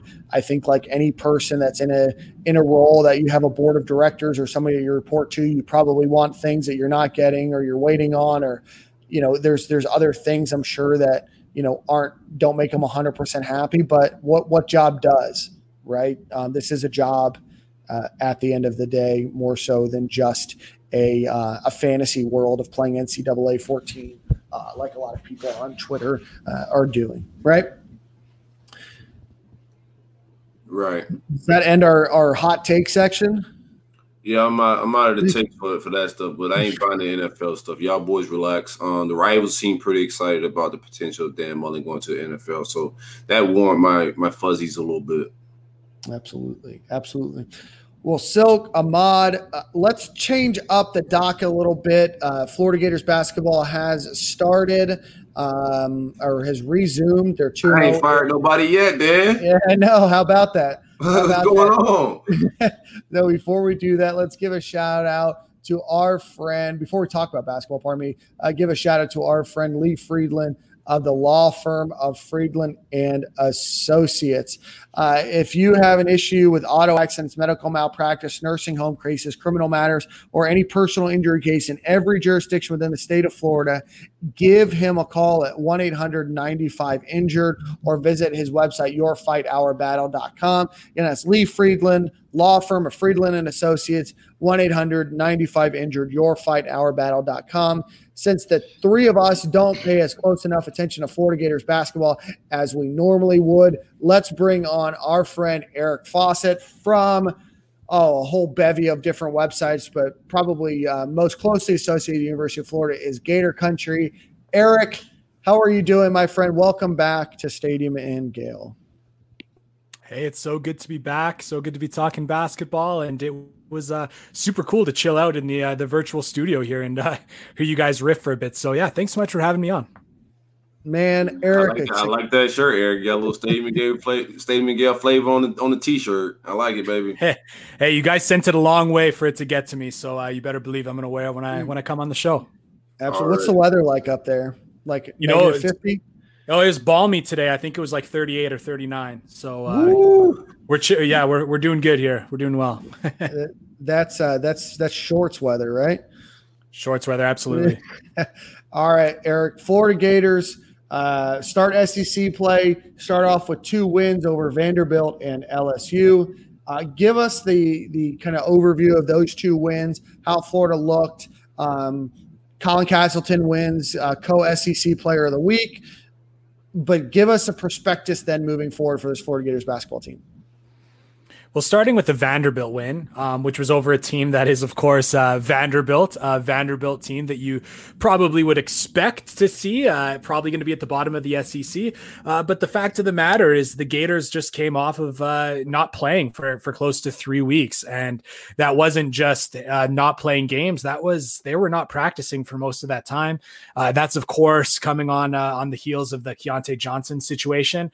So glad that there looks to be like some good news. And for those of you who are able to watch, he was playing the role of Coach Key on the sideline against LSU. So that was really, really awesome to see him on the sideline cheering on his teammates. But yeah, because of that, you had the Gators going close to 3 weeks without hardly being able to practice and not playing any games. So that's a recipe to get you beat.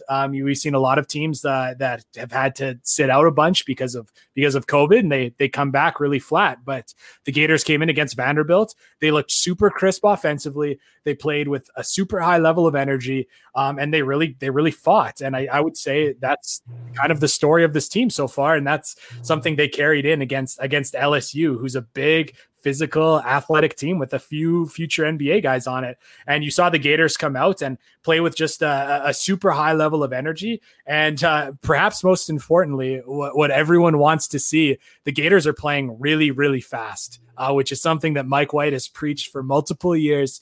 He has kind of promised it on a number of occasions and maybe didn't deliver, as in he did not deliver in past seasons. But this year he promised, he's put everything on. We are going to play fast this year. And so far, so good. They are flying up and down the court. It's led by Trey Mann, who's looking like the McDonald's All-American. He was coming out of high school. Right. And man, they got a tough win against LSU where they made a ton of difficult NBA shots. They really defended. And like Dan alluded to, man, they got a transfer in, Colin Castleton, a guy from in-state, wanted to come home to play basketball after he played his first 2 years at Michigan. He didn't get much burn there, which is looking pretty foolish for that program because, man, he's looking like one of the best bigs in the SEC. And one of the things that's really noticeable is the change in vocal leadership on this team.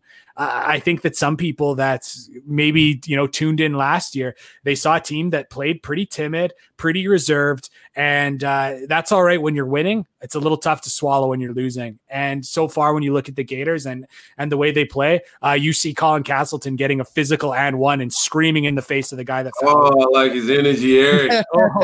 Or little Tyree Appleby, like generously listed at 6'1", crossing guys up, pulling up from deep, and that's my favorite player. And you see him. I'm so like I be quiet over here. I've been tweeting a lot, and it's hard to get excited about Blanco basketball team. But when Castleton started getting off, I be over here, Castleton. I get into my Dan Mullen thing or whatever, bro. But I'm excited about this basketball team right now. That Florida State loss was a little stanky, but that was a weird. That was a weird game. Yeah, right. That was a weird one. So of course we had my man Johnson go down with that with that scary whole situation. But other than that, besides that game, I like the product he's put on the court. Yeah, for sure. Yeah, and that's big. I mean, the fact of the matter is we know Florida's a football school, and you're going to have to win over some of the casual fans. And I'm never going to be the guy who says, hey, like my sport, pay attention to basketball. I'm not going to try to convince people to ever do that. But I will say this is a team that I think people are going to have a lot of fun cheering for. Tyree Appleby, the little guy that, like you guys said in the chat, one of your favorite players, Colin Castleton, a player that's quite frankly bringing what I thought a lot of people probably expected from Kerry Blackshear this year, but right. He's doing it without the fanfare. And then you've got Tre Mann, who's just one of the best shot makers in college basketball. And that's huge. And that is very much going to be the difference between them and a lot of teams in the SEC. And when you saw the Gators lose some tough games where they squandered leads in games that they were winning by, 10 points or more in the second half, a lot of times it was because they did not have guys who, when defenses tightened up and refs swallowed their whistles, could improvise and make plays out of the flow of the offense. Because man, it's tough to be a system player at the end of a basketball game. You've got to be a hooper. And Tre Mann, he doesn't need plays ran for him. He's not, he's playing jazz. He's improvising. He's seeing what defenses give him. And when they just relax for a second, you see him use a hesitation dribble and pull up from three. And man, you just saw him do that a number of times against LSU. And it's a very fun brand of basketball to watch. And so far it's meant winning basketball. So yeah, it's a fun time to be watching the Gators. Eric, let me ask you, looking at Florida's schedule here, it looks like they only have about 4 more games against ranked teams. They've got Tennessee, who's number 9 twice. They've got West Virginia kind of right in the middle of the SEC schedule there, who's ranked number 14. Then they have Missouri to end the season, who's ranked number 13 right now. How do you think Florida does through the rest of the stretch of their schedule? And where do you think they ultimately, finish the season? Well, the SEC's down this year, as you kind of mentioned, not as many ranked teams as you would normally see. And, going into the season, I had the Gators second. Of course, that was predicting that they would have Keontae Johnson.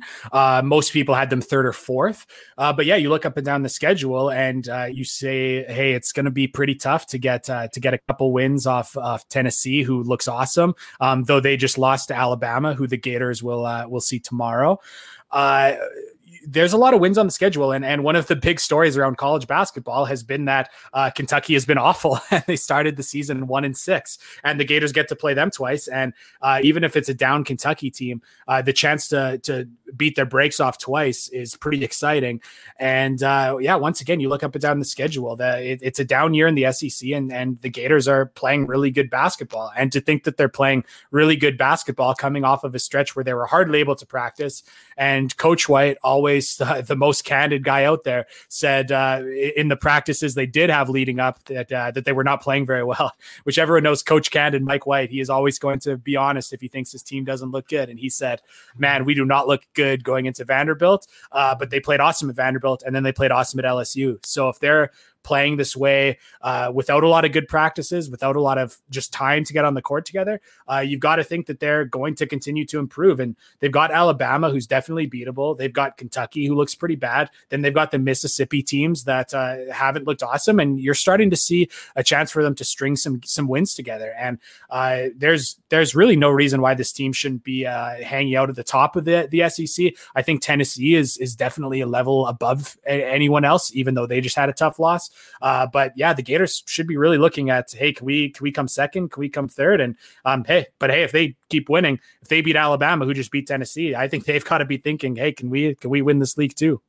What's their ceiling? What do you think the potential, the highest point they get this season? NCAA tournament? If so, how far we can go? Well, I absolutely think that they're NCAA tournament. I think they're making the dance. If we're having a full dance this year in a bubble or something like that, I think.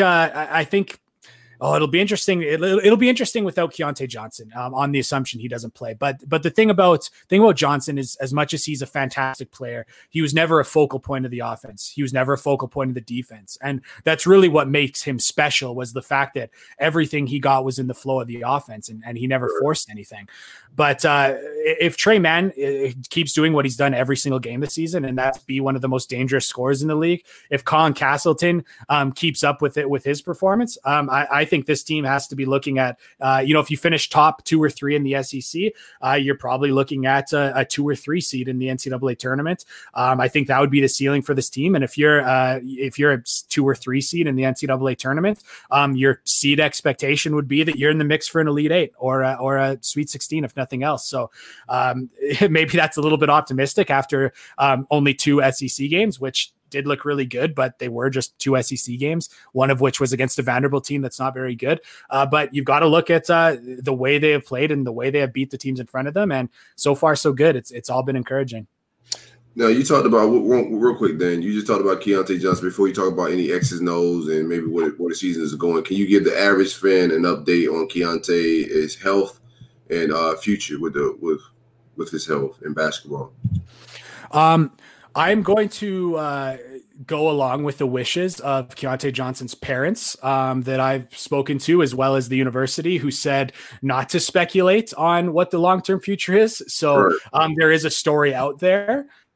Your people are welcome to read that. I will just say that I am very happy that his family was able to spend a super good Christmas together with him, that he's on the sideline, able to walk and jump and cheer for teammates. But his parents were pretty open about not wanting to speculate on anything. So I'm going to go along with that. Yeah, no, I don't want any health updates. I stay away from that type of stuff. Just him being in good health, good spirits, and all that type of stuff. And we'll find out later if he'll play. But yeah, that's fine. I don't want to step into anybody's personal business and nothing like that. So appreciate the update. What do you got, Danish? Eric, what is the difference between last year's team and then this year's team? Obviously, different players, everything else, but the way that the game is being played. I mean, have you noticed any big changes, schematically or from a coaching perspective? Yeah, big difference in the way they're playing offense. And that starts with the fact that they are running and they're pushing after every make or miss. They're not just running when it's maybe an obvious time to do so, when getting a steal.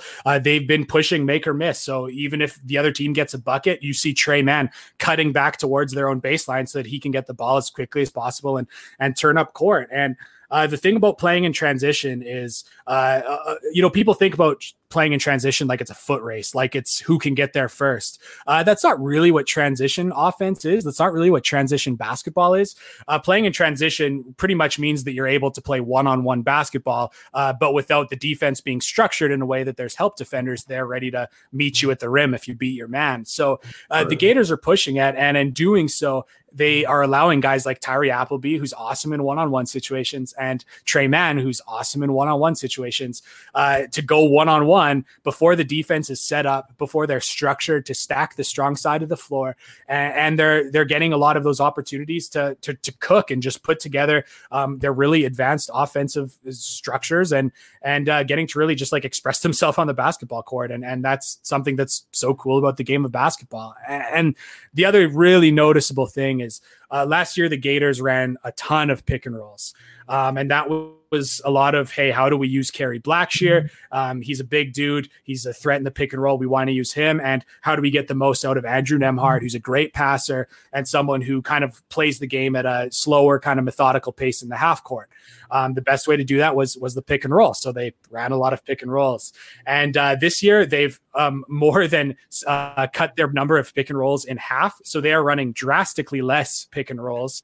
And so far, so good. One thing that I think is crazy, I tweeted out the other day, in terms of a points per possession, kind of commonly the best way to evaluate plays on the basketball court. The Gators are actually number one in the country in efficiency when it comes to pick and rolls. So it's kind of quality over quantity instead of last year when they were running so many pick and rolls and maybe freezing out some of the players that weren't Andrew Nembhard and Kerry Blackshear.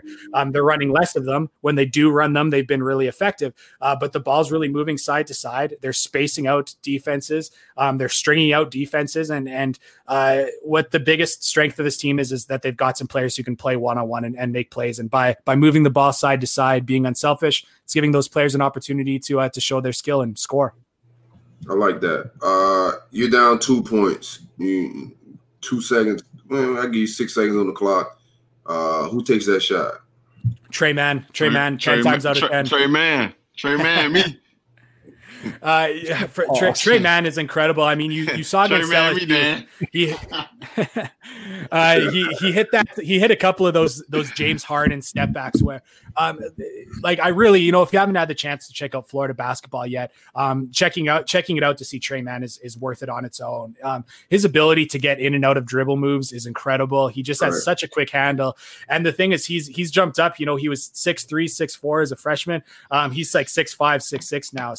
So talking about, hey, when it's down to those final seconds, you want a guy who can get a shot off against just about any defender, and that's Trey Mann. Between his ability to use dribble moves and footwork and his just pure size, he's your guy. And Silk, if you asked me that question the last couple of years, I wouldn't have a good answer for you. The Gators have really lacked that kind of guy who can grab the game by the horns and take that big shot. As much as we love Chris Chiozza, he was not that guy. As much as Andrew Nembhard was good at a lot of things, he was not that guy.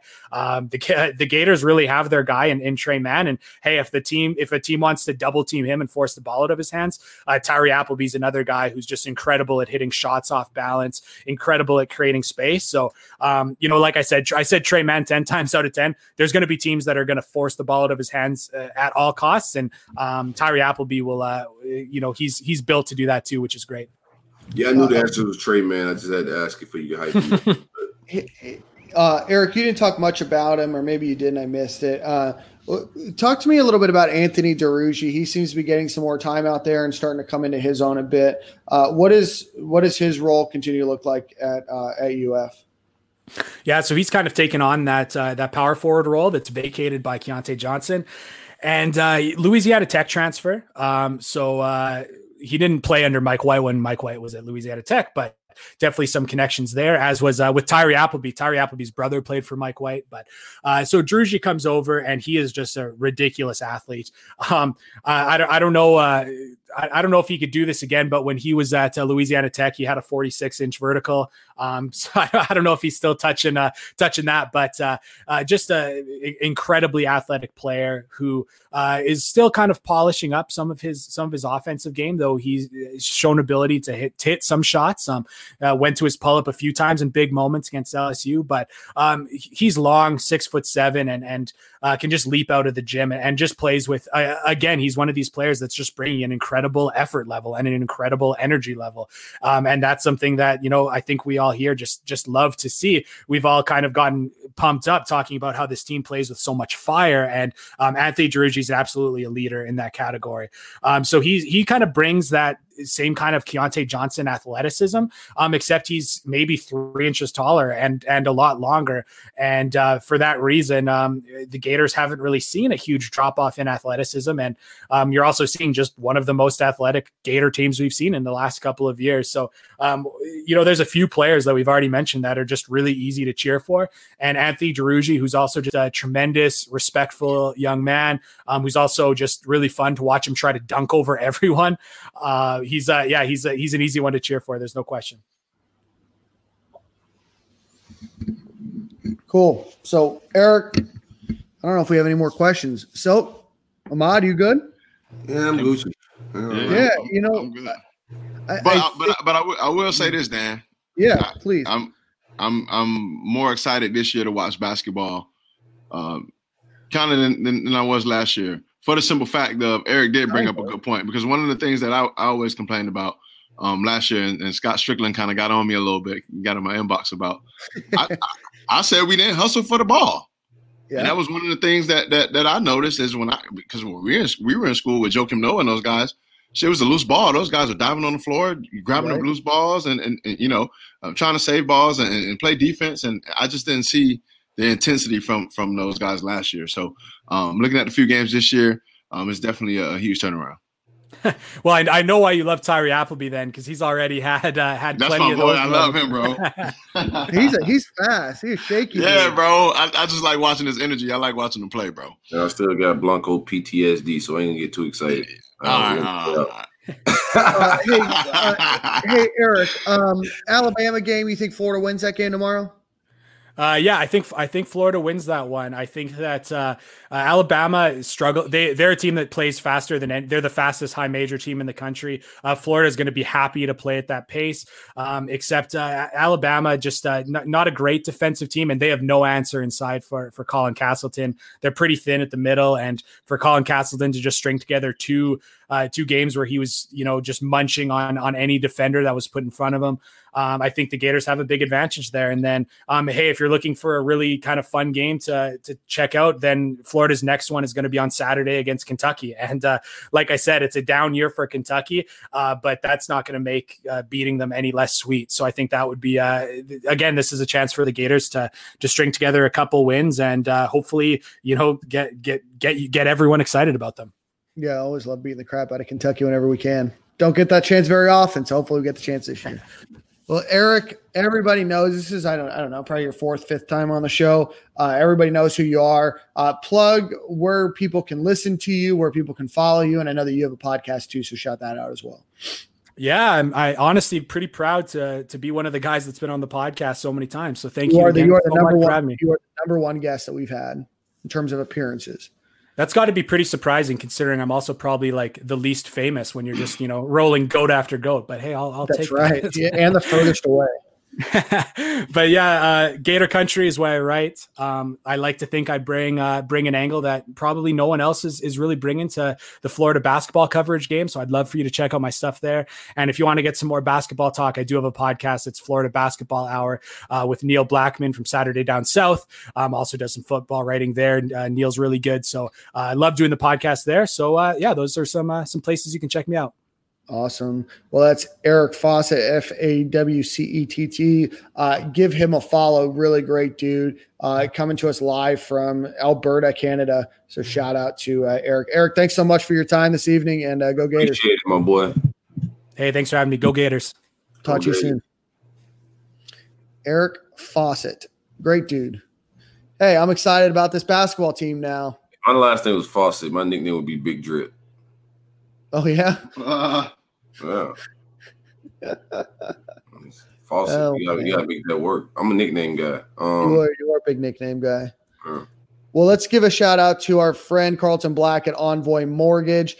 He is licensed in Florida, Georgia, Tennessee, and Virginia. So if you're looking for a new mortgage or you're looking to refinance at historically low rates, give Carlton Black a call, 404-769-5501, or email him cblack@envoymortgage.com. New mortgage, refinance, Florida, Georgia, Tennessee, Virginia, Carlton Black. Got a couple things to talk about. Let's get this out of the way. The Heisman Trophy ceremony is coming up soon. The odds that have come out list Devontae Smith as 1-15 odds to win the Heisman Trophy. That means that you would need to bet $15 to win just $1. Mac Jones is right behind him at 9-2 odds, which means if you bet $2, you would win $9 if he won. Trevor Lawrence is third at 14-1 odds. And then Kyle Trask is at 50-1 odds. to currently win the Heisman Trophy. After Christmas, $2 is all I could bet anyway. So, other news around the world: Steve Sarkisian took over the Texas head coaching job. crazy. That is Alabama's offensive coordinator, former USC coach, formerly with Washington as well. Rehabbed his career, no pun intended, as the as the offensive coordinator at Alabama. Took over for Tom Herman, who they said just days ago would be their head coach going into 2021. I guess they really only meant for a couple of days or a couple of hours into 2021. Your take on that hire, Silk? I think they fired Herman to hire Herman with baggage. That's my take. Yeah. Do you, Ahmad, what's your take? You have one? No. Yeah. I just don't think I don't think they upgraded. I don't think they made an actual move. I could be wrong. Could the Alabama car wash may have cleaned them up? And I'm just dudes. They fall off this Saban tree, bro. They feel like everybody who coaches on the Saban is going to be Saban. I'm not sure. I think Sark was a good coach before Saban. So I think they were about more of the off the field stuff. But was he and all that stuff? Yeah, but was he a head coach though? Yeah, he was at USC and in Washington. Okay. This is my thing on Steve Sarkisian. I think that he's fine. Obviously, he had the issues with alcohol and things of that nature when he was with USC, and I think with Washington as well. I think that he was a fine coach. He's 47-35 as a head coach. He won the Broyles Award, was with Alabama for a little while, then went to the Falcons for a little while. I don't think that they loved him was with Alabama, and now is with Texas, and filled in as the interim head coach when Nick Saban was dealing with the COVID thing.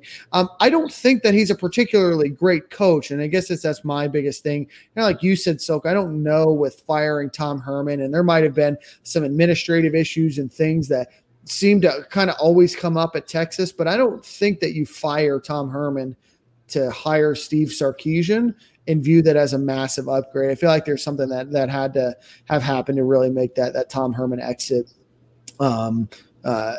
quicker to happen. But I don't think that that's a great hire, and I don't think he's going to be all that more successful. I think bigger names have been hired than Sarkisian already at Texas. I think Charlie Strong was a bigger hire at the time. I think Herman was a bigger hire at the time as well. It's hard to miss with we talk about Nick Saban's tree. Urban Meyer coaching tree don't miss a lot. And Herman missed at a place that's almost a slam dunk. A lot of good coaches have missed at Texas, which is a slam dunk job. So I don't think it's the coaches. I think they got some admin stuff that they got to take care of. I think it's the entire program. So I don't think Sarkisian's going to do much. Just hopefully he can stay sober throughout this crazy team that it's about to be in Texas. Yeah, I'm not sure how he does. I think that he might be able to bring a slightly better staff with him to Texas, but I think Texas has some other issues. I think Texas really thrived when Texas A&M was down and when Oklahoma wasn't nearly as good. Recruiting is nationwide now. I think it's tough for people in Texas to always stay at Texas the way that they used to. Alabama just poached 6 of the top recruits from Alabama or from Texas, pardon me. I think Florida recruits Texas. Oklahoma recruits Texas. Sure. California recruits Texas. Florida just took a Heisman Trophy finalist from the state of Texas, right? So I think that Texas as a job could be great, but I think that there's a lot of expectation, and I think that some of the luster might not be there. And I think that it's a tough job, and I don't think that Steve Sarkisian is going to be any more successful than Tom Herman was. And I think we'll be talking about who Texas hires in another 3 to 4 or 5 years. Crazy. Yeah. Let's see. What else? Urban Meyer, NFL. You think he you think he's your new head coach, Silk?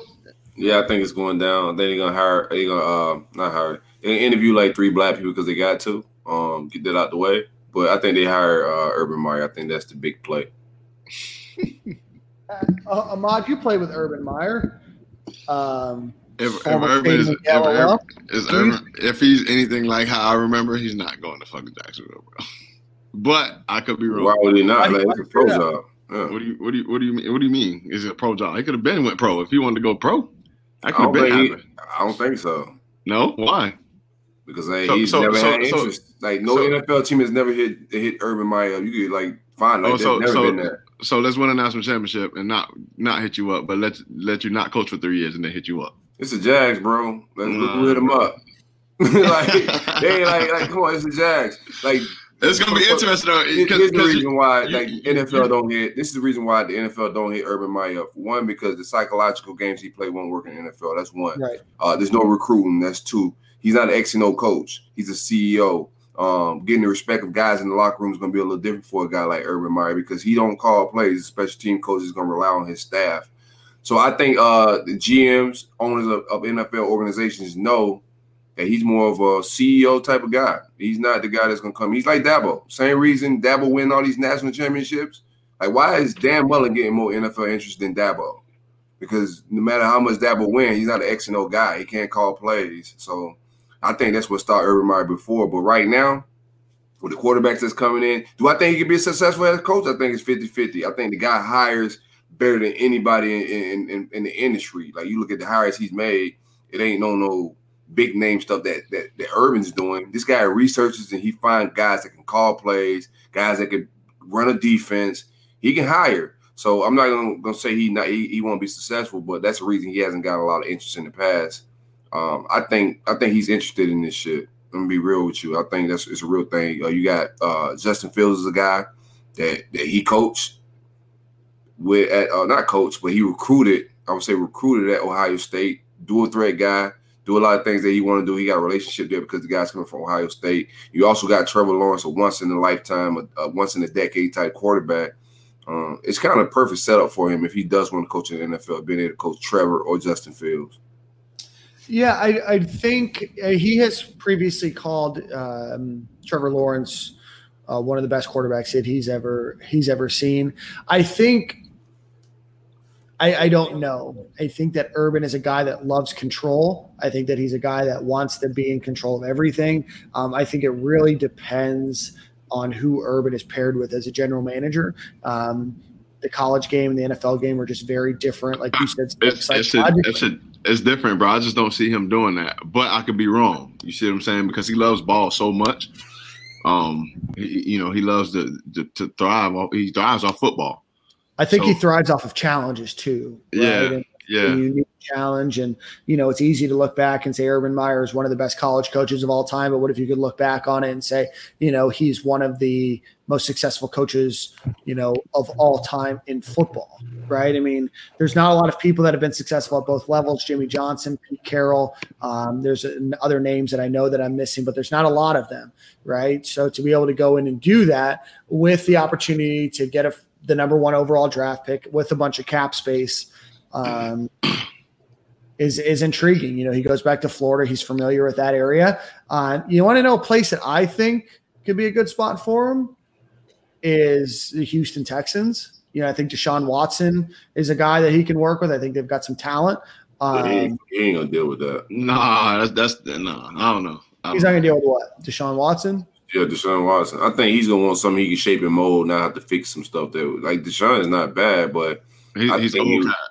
Right. Not old. He's not old, but he would rather have something coming out of college. Right. I think so as well, man. I think he would want because again, he's not old, but he's set in his ways. He's been in the league for a few years. He's been tampered with. Yeah, he's gonna be what he's gonna be now. Yeah, I don't know. I'm curious. I want to see him coach in the NFL just to see him coaching the NFL, just to see how he does. Like you said, I think we're gonna make as a Jag fan, I think we're gonna make a terrible hire anyway. So might as well make a terrible hire the guy you like. I just think Urban Meyer can hire. Like, I'm not worried about. I don't think he's fit for the NFL game, but I think he's smart enough to hire the right people that are.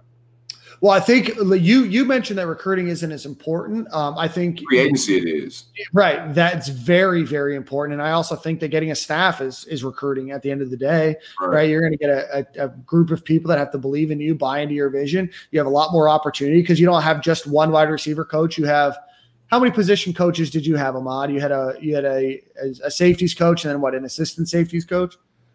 Well, something like that. So we had a safeties coach when we had a guy like a GA type deal. Like QA. But most of the time we split up. We got together sometime, but most of the time we were split up. Okay. So that's why I say I like the times where we were together because it kind of got us on the same page. Right. So it's a bigger staff, bigger opportunity, and you could really mold Jacksonville into something with all that cap space and number one pick. I think Trevor Lawrence is about a surefire number one pick as you're going to get. Right. And we'll see. All right, I got a couple more things to give our boy Greg Brunt a shout out. One time for my man Greg, man, the best of the best when it comes to insurance. Great with customer service. Great with just being there when you need him, man. Hit him up. He's at a phone call away, 954-589-2204. If you need renter's insurance, you need anything that moves, insured, a motorcycle, a trailer home. You need homeowner's insurance. You need life insurance. My man Greg got it all. 954-589-2204. Big coverage, big policies. Greg, what it do, baby? Yeah, shout out to Greg. Got me hooked up again with this new car purchase that I got. Shout out to his team. Got it all squared away in, I don't know, about 4 minutes or so. So shout out to his team. The Gators gymnastics squad starts this week, and they will start the season as the number one team in the country. So congratulations to Jenny Rowland, State Miguel alumna as well. And their team for starting off number one going into the gymnastics season. Also, shout out to the women's basketball program who's in the midst of their season. Unfortunately, coming off 2 losses in SEC play, but I believe they are 7-3, and Cam Neubauer definitely has them heading in the right direction. Anything else, boys, before we give our Manscaped read and then we head on out? It's a long show. Yeah, we over 2 hours. We cooking. I ain't mad at it, man. We got to talk a little bit. Yeah, got to get off some takes. I got another take I forgot to get at, though. I can't remember it. I'll probably remember it like later. Whatever. Yeah. Put it on timeline. No. I can catch the timeline now. So put it on timeline. No, I don't really do the takes on my timeline. I don't have time to be. Yeah, they had a rough week. Me? You had a busy week. The Jags shit. It's a couple more takes. You had some people riled up. Oh yeah. Well, I think all of my Twitter takes this week, I thought were kind of even keel, middle of the barrel. A lot about why somebody might not want to shoot down rumors, but also like how crazy some people are. So just stop being crazy on Twitter. I just put, man, this is a long ass show on Twitter. Somebody said Dan talking 2 hours about how much he hates Jacksonville. Yeah, absolutely. I also don't hate Jacksonville. That was a joke, by the way. It was a small little joke. Somebody had to stir up some controversy since I was gone, right? Yeah. Shout out to whoever hacked not Dan. Shout out to whoever hacked Ahmad's Twitter account. Dog, I know who did it, dog. Wait, hold on 1 second, because I was going through my messages and I'm like, dog, this dude in my inbox telling his homeboy he snatched my account. His name is Zuwap. Hey, Zuwap. Shout out to Zuwap. So he in my thing talking about what's good. This is Zuwap. Like, what? That sounds like a hacker name, Zuwap. And then his homeboy in there like, man, these MFs know this shit hack. Yeah, y'all stupid. Like, y'all didn't change the picture or nothing. Like, literally. Well, you don't have, Ahmad's not a Star Wars guy. Ahmad's not a Bitcoin guy. When all of a sudden, when Ahmad started talking about cryptocurrency, I'm like, all right. I don't get his angle. Like, what's his point? I'm so confused why he hacked Ahmad's account. Because here's my thing. If I would have hacked that account, I'm changing the profile picture, the ad handle. This is my shit. I got all these followers. These Gator fans about to see me just talk about reckless shit. But it's crazy, though, bro. I looked in my inbox. Bro, I'm gonna screenshot y'all my inbox. This man went at every single person that I follow or followed me that was verified and tried to scam them. Literally. And some of them was like kind of going for it, but it don't sound like me. So they kind of like, whoa. And a couple people text my phone directly. So like this dude was like, I feel bad, like showing my face. I feel like I'm looking at my inbox like I'm sweating dudes. You feel me? Yeah, you sweating like dudes. This dude double messaging dudes, and dudes like, hold on, bro, I'm busy. And I'm like, damn, nah, but that wasn't me, bro. I ain't gonna lie though. When Ma first called me, about Ma was in disarray, bro. Ma was in like shambles. He's like, bro, somebody got my Twitter account. Oh, because I'm like looking at my phone. I'm like looking at my phone, and it's like your Twitter password. You changed your Twitter password. I'm like, no, I didn't. And they were like, you changed your Instagram password. You deleted Instagram. And I'm like, wait, what? Wait, what's going on? So I'm like, bro, like this. How dog did all that? You must give him your social security number. Nah, bro, dude, I don't even know, bro, dude. I'm geeked out, bro. Zuwap. Yeah, Zuwap fire, bro. I need Zuwap on my team because there's a couple people I need to try to scam, bro. Hey, I need to find Zuwap, bro.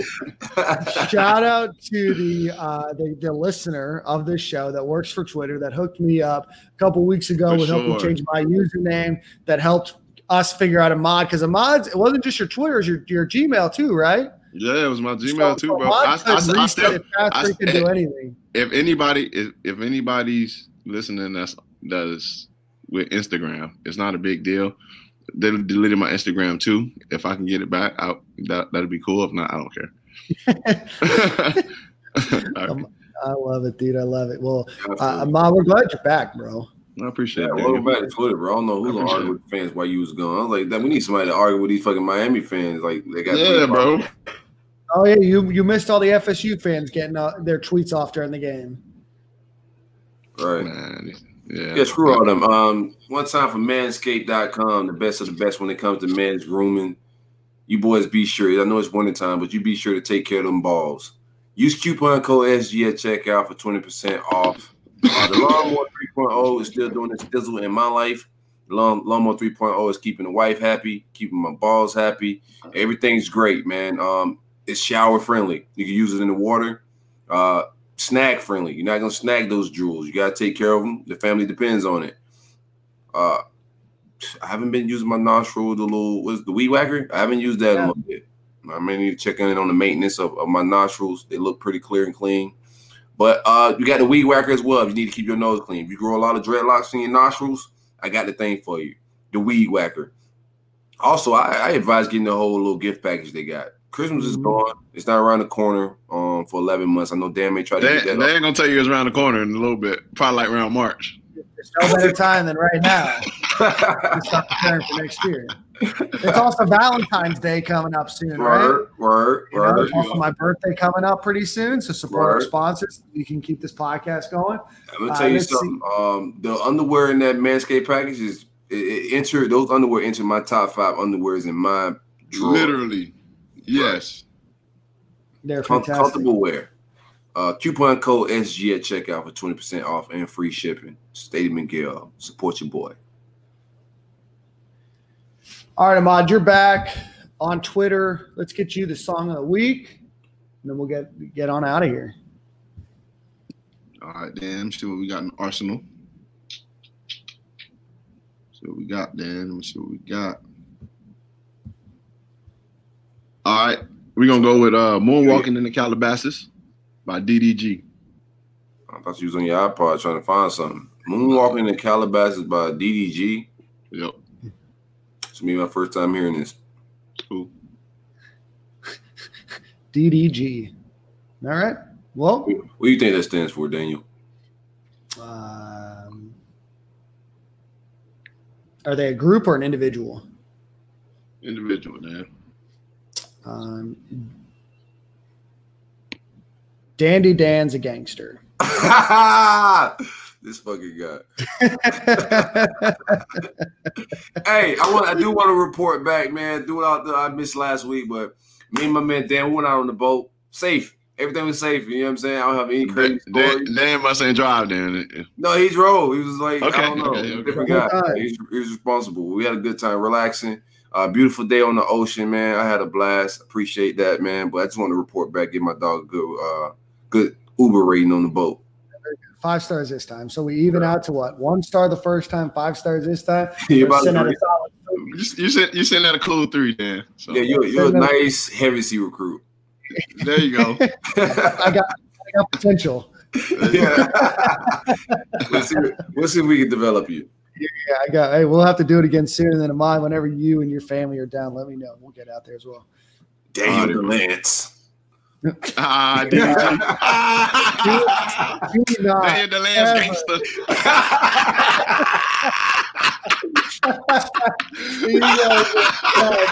That's the name of the show. Daniel DeLance gangster. Oh, that's all right. We gotta get out of here. Stay cool. All right, y'all, boy. All right, we'll see you guys.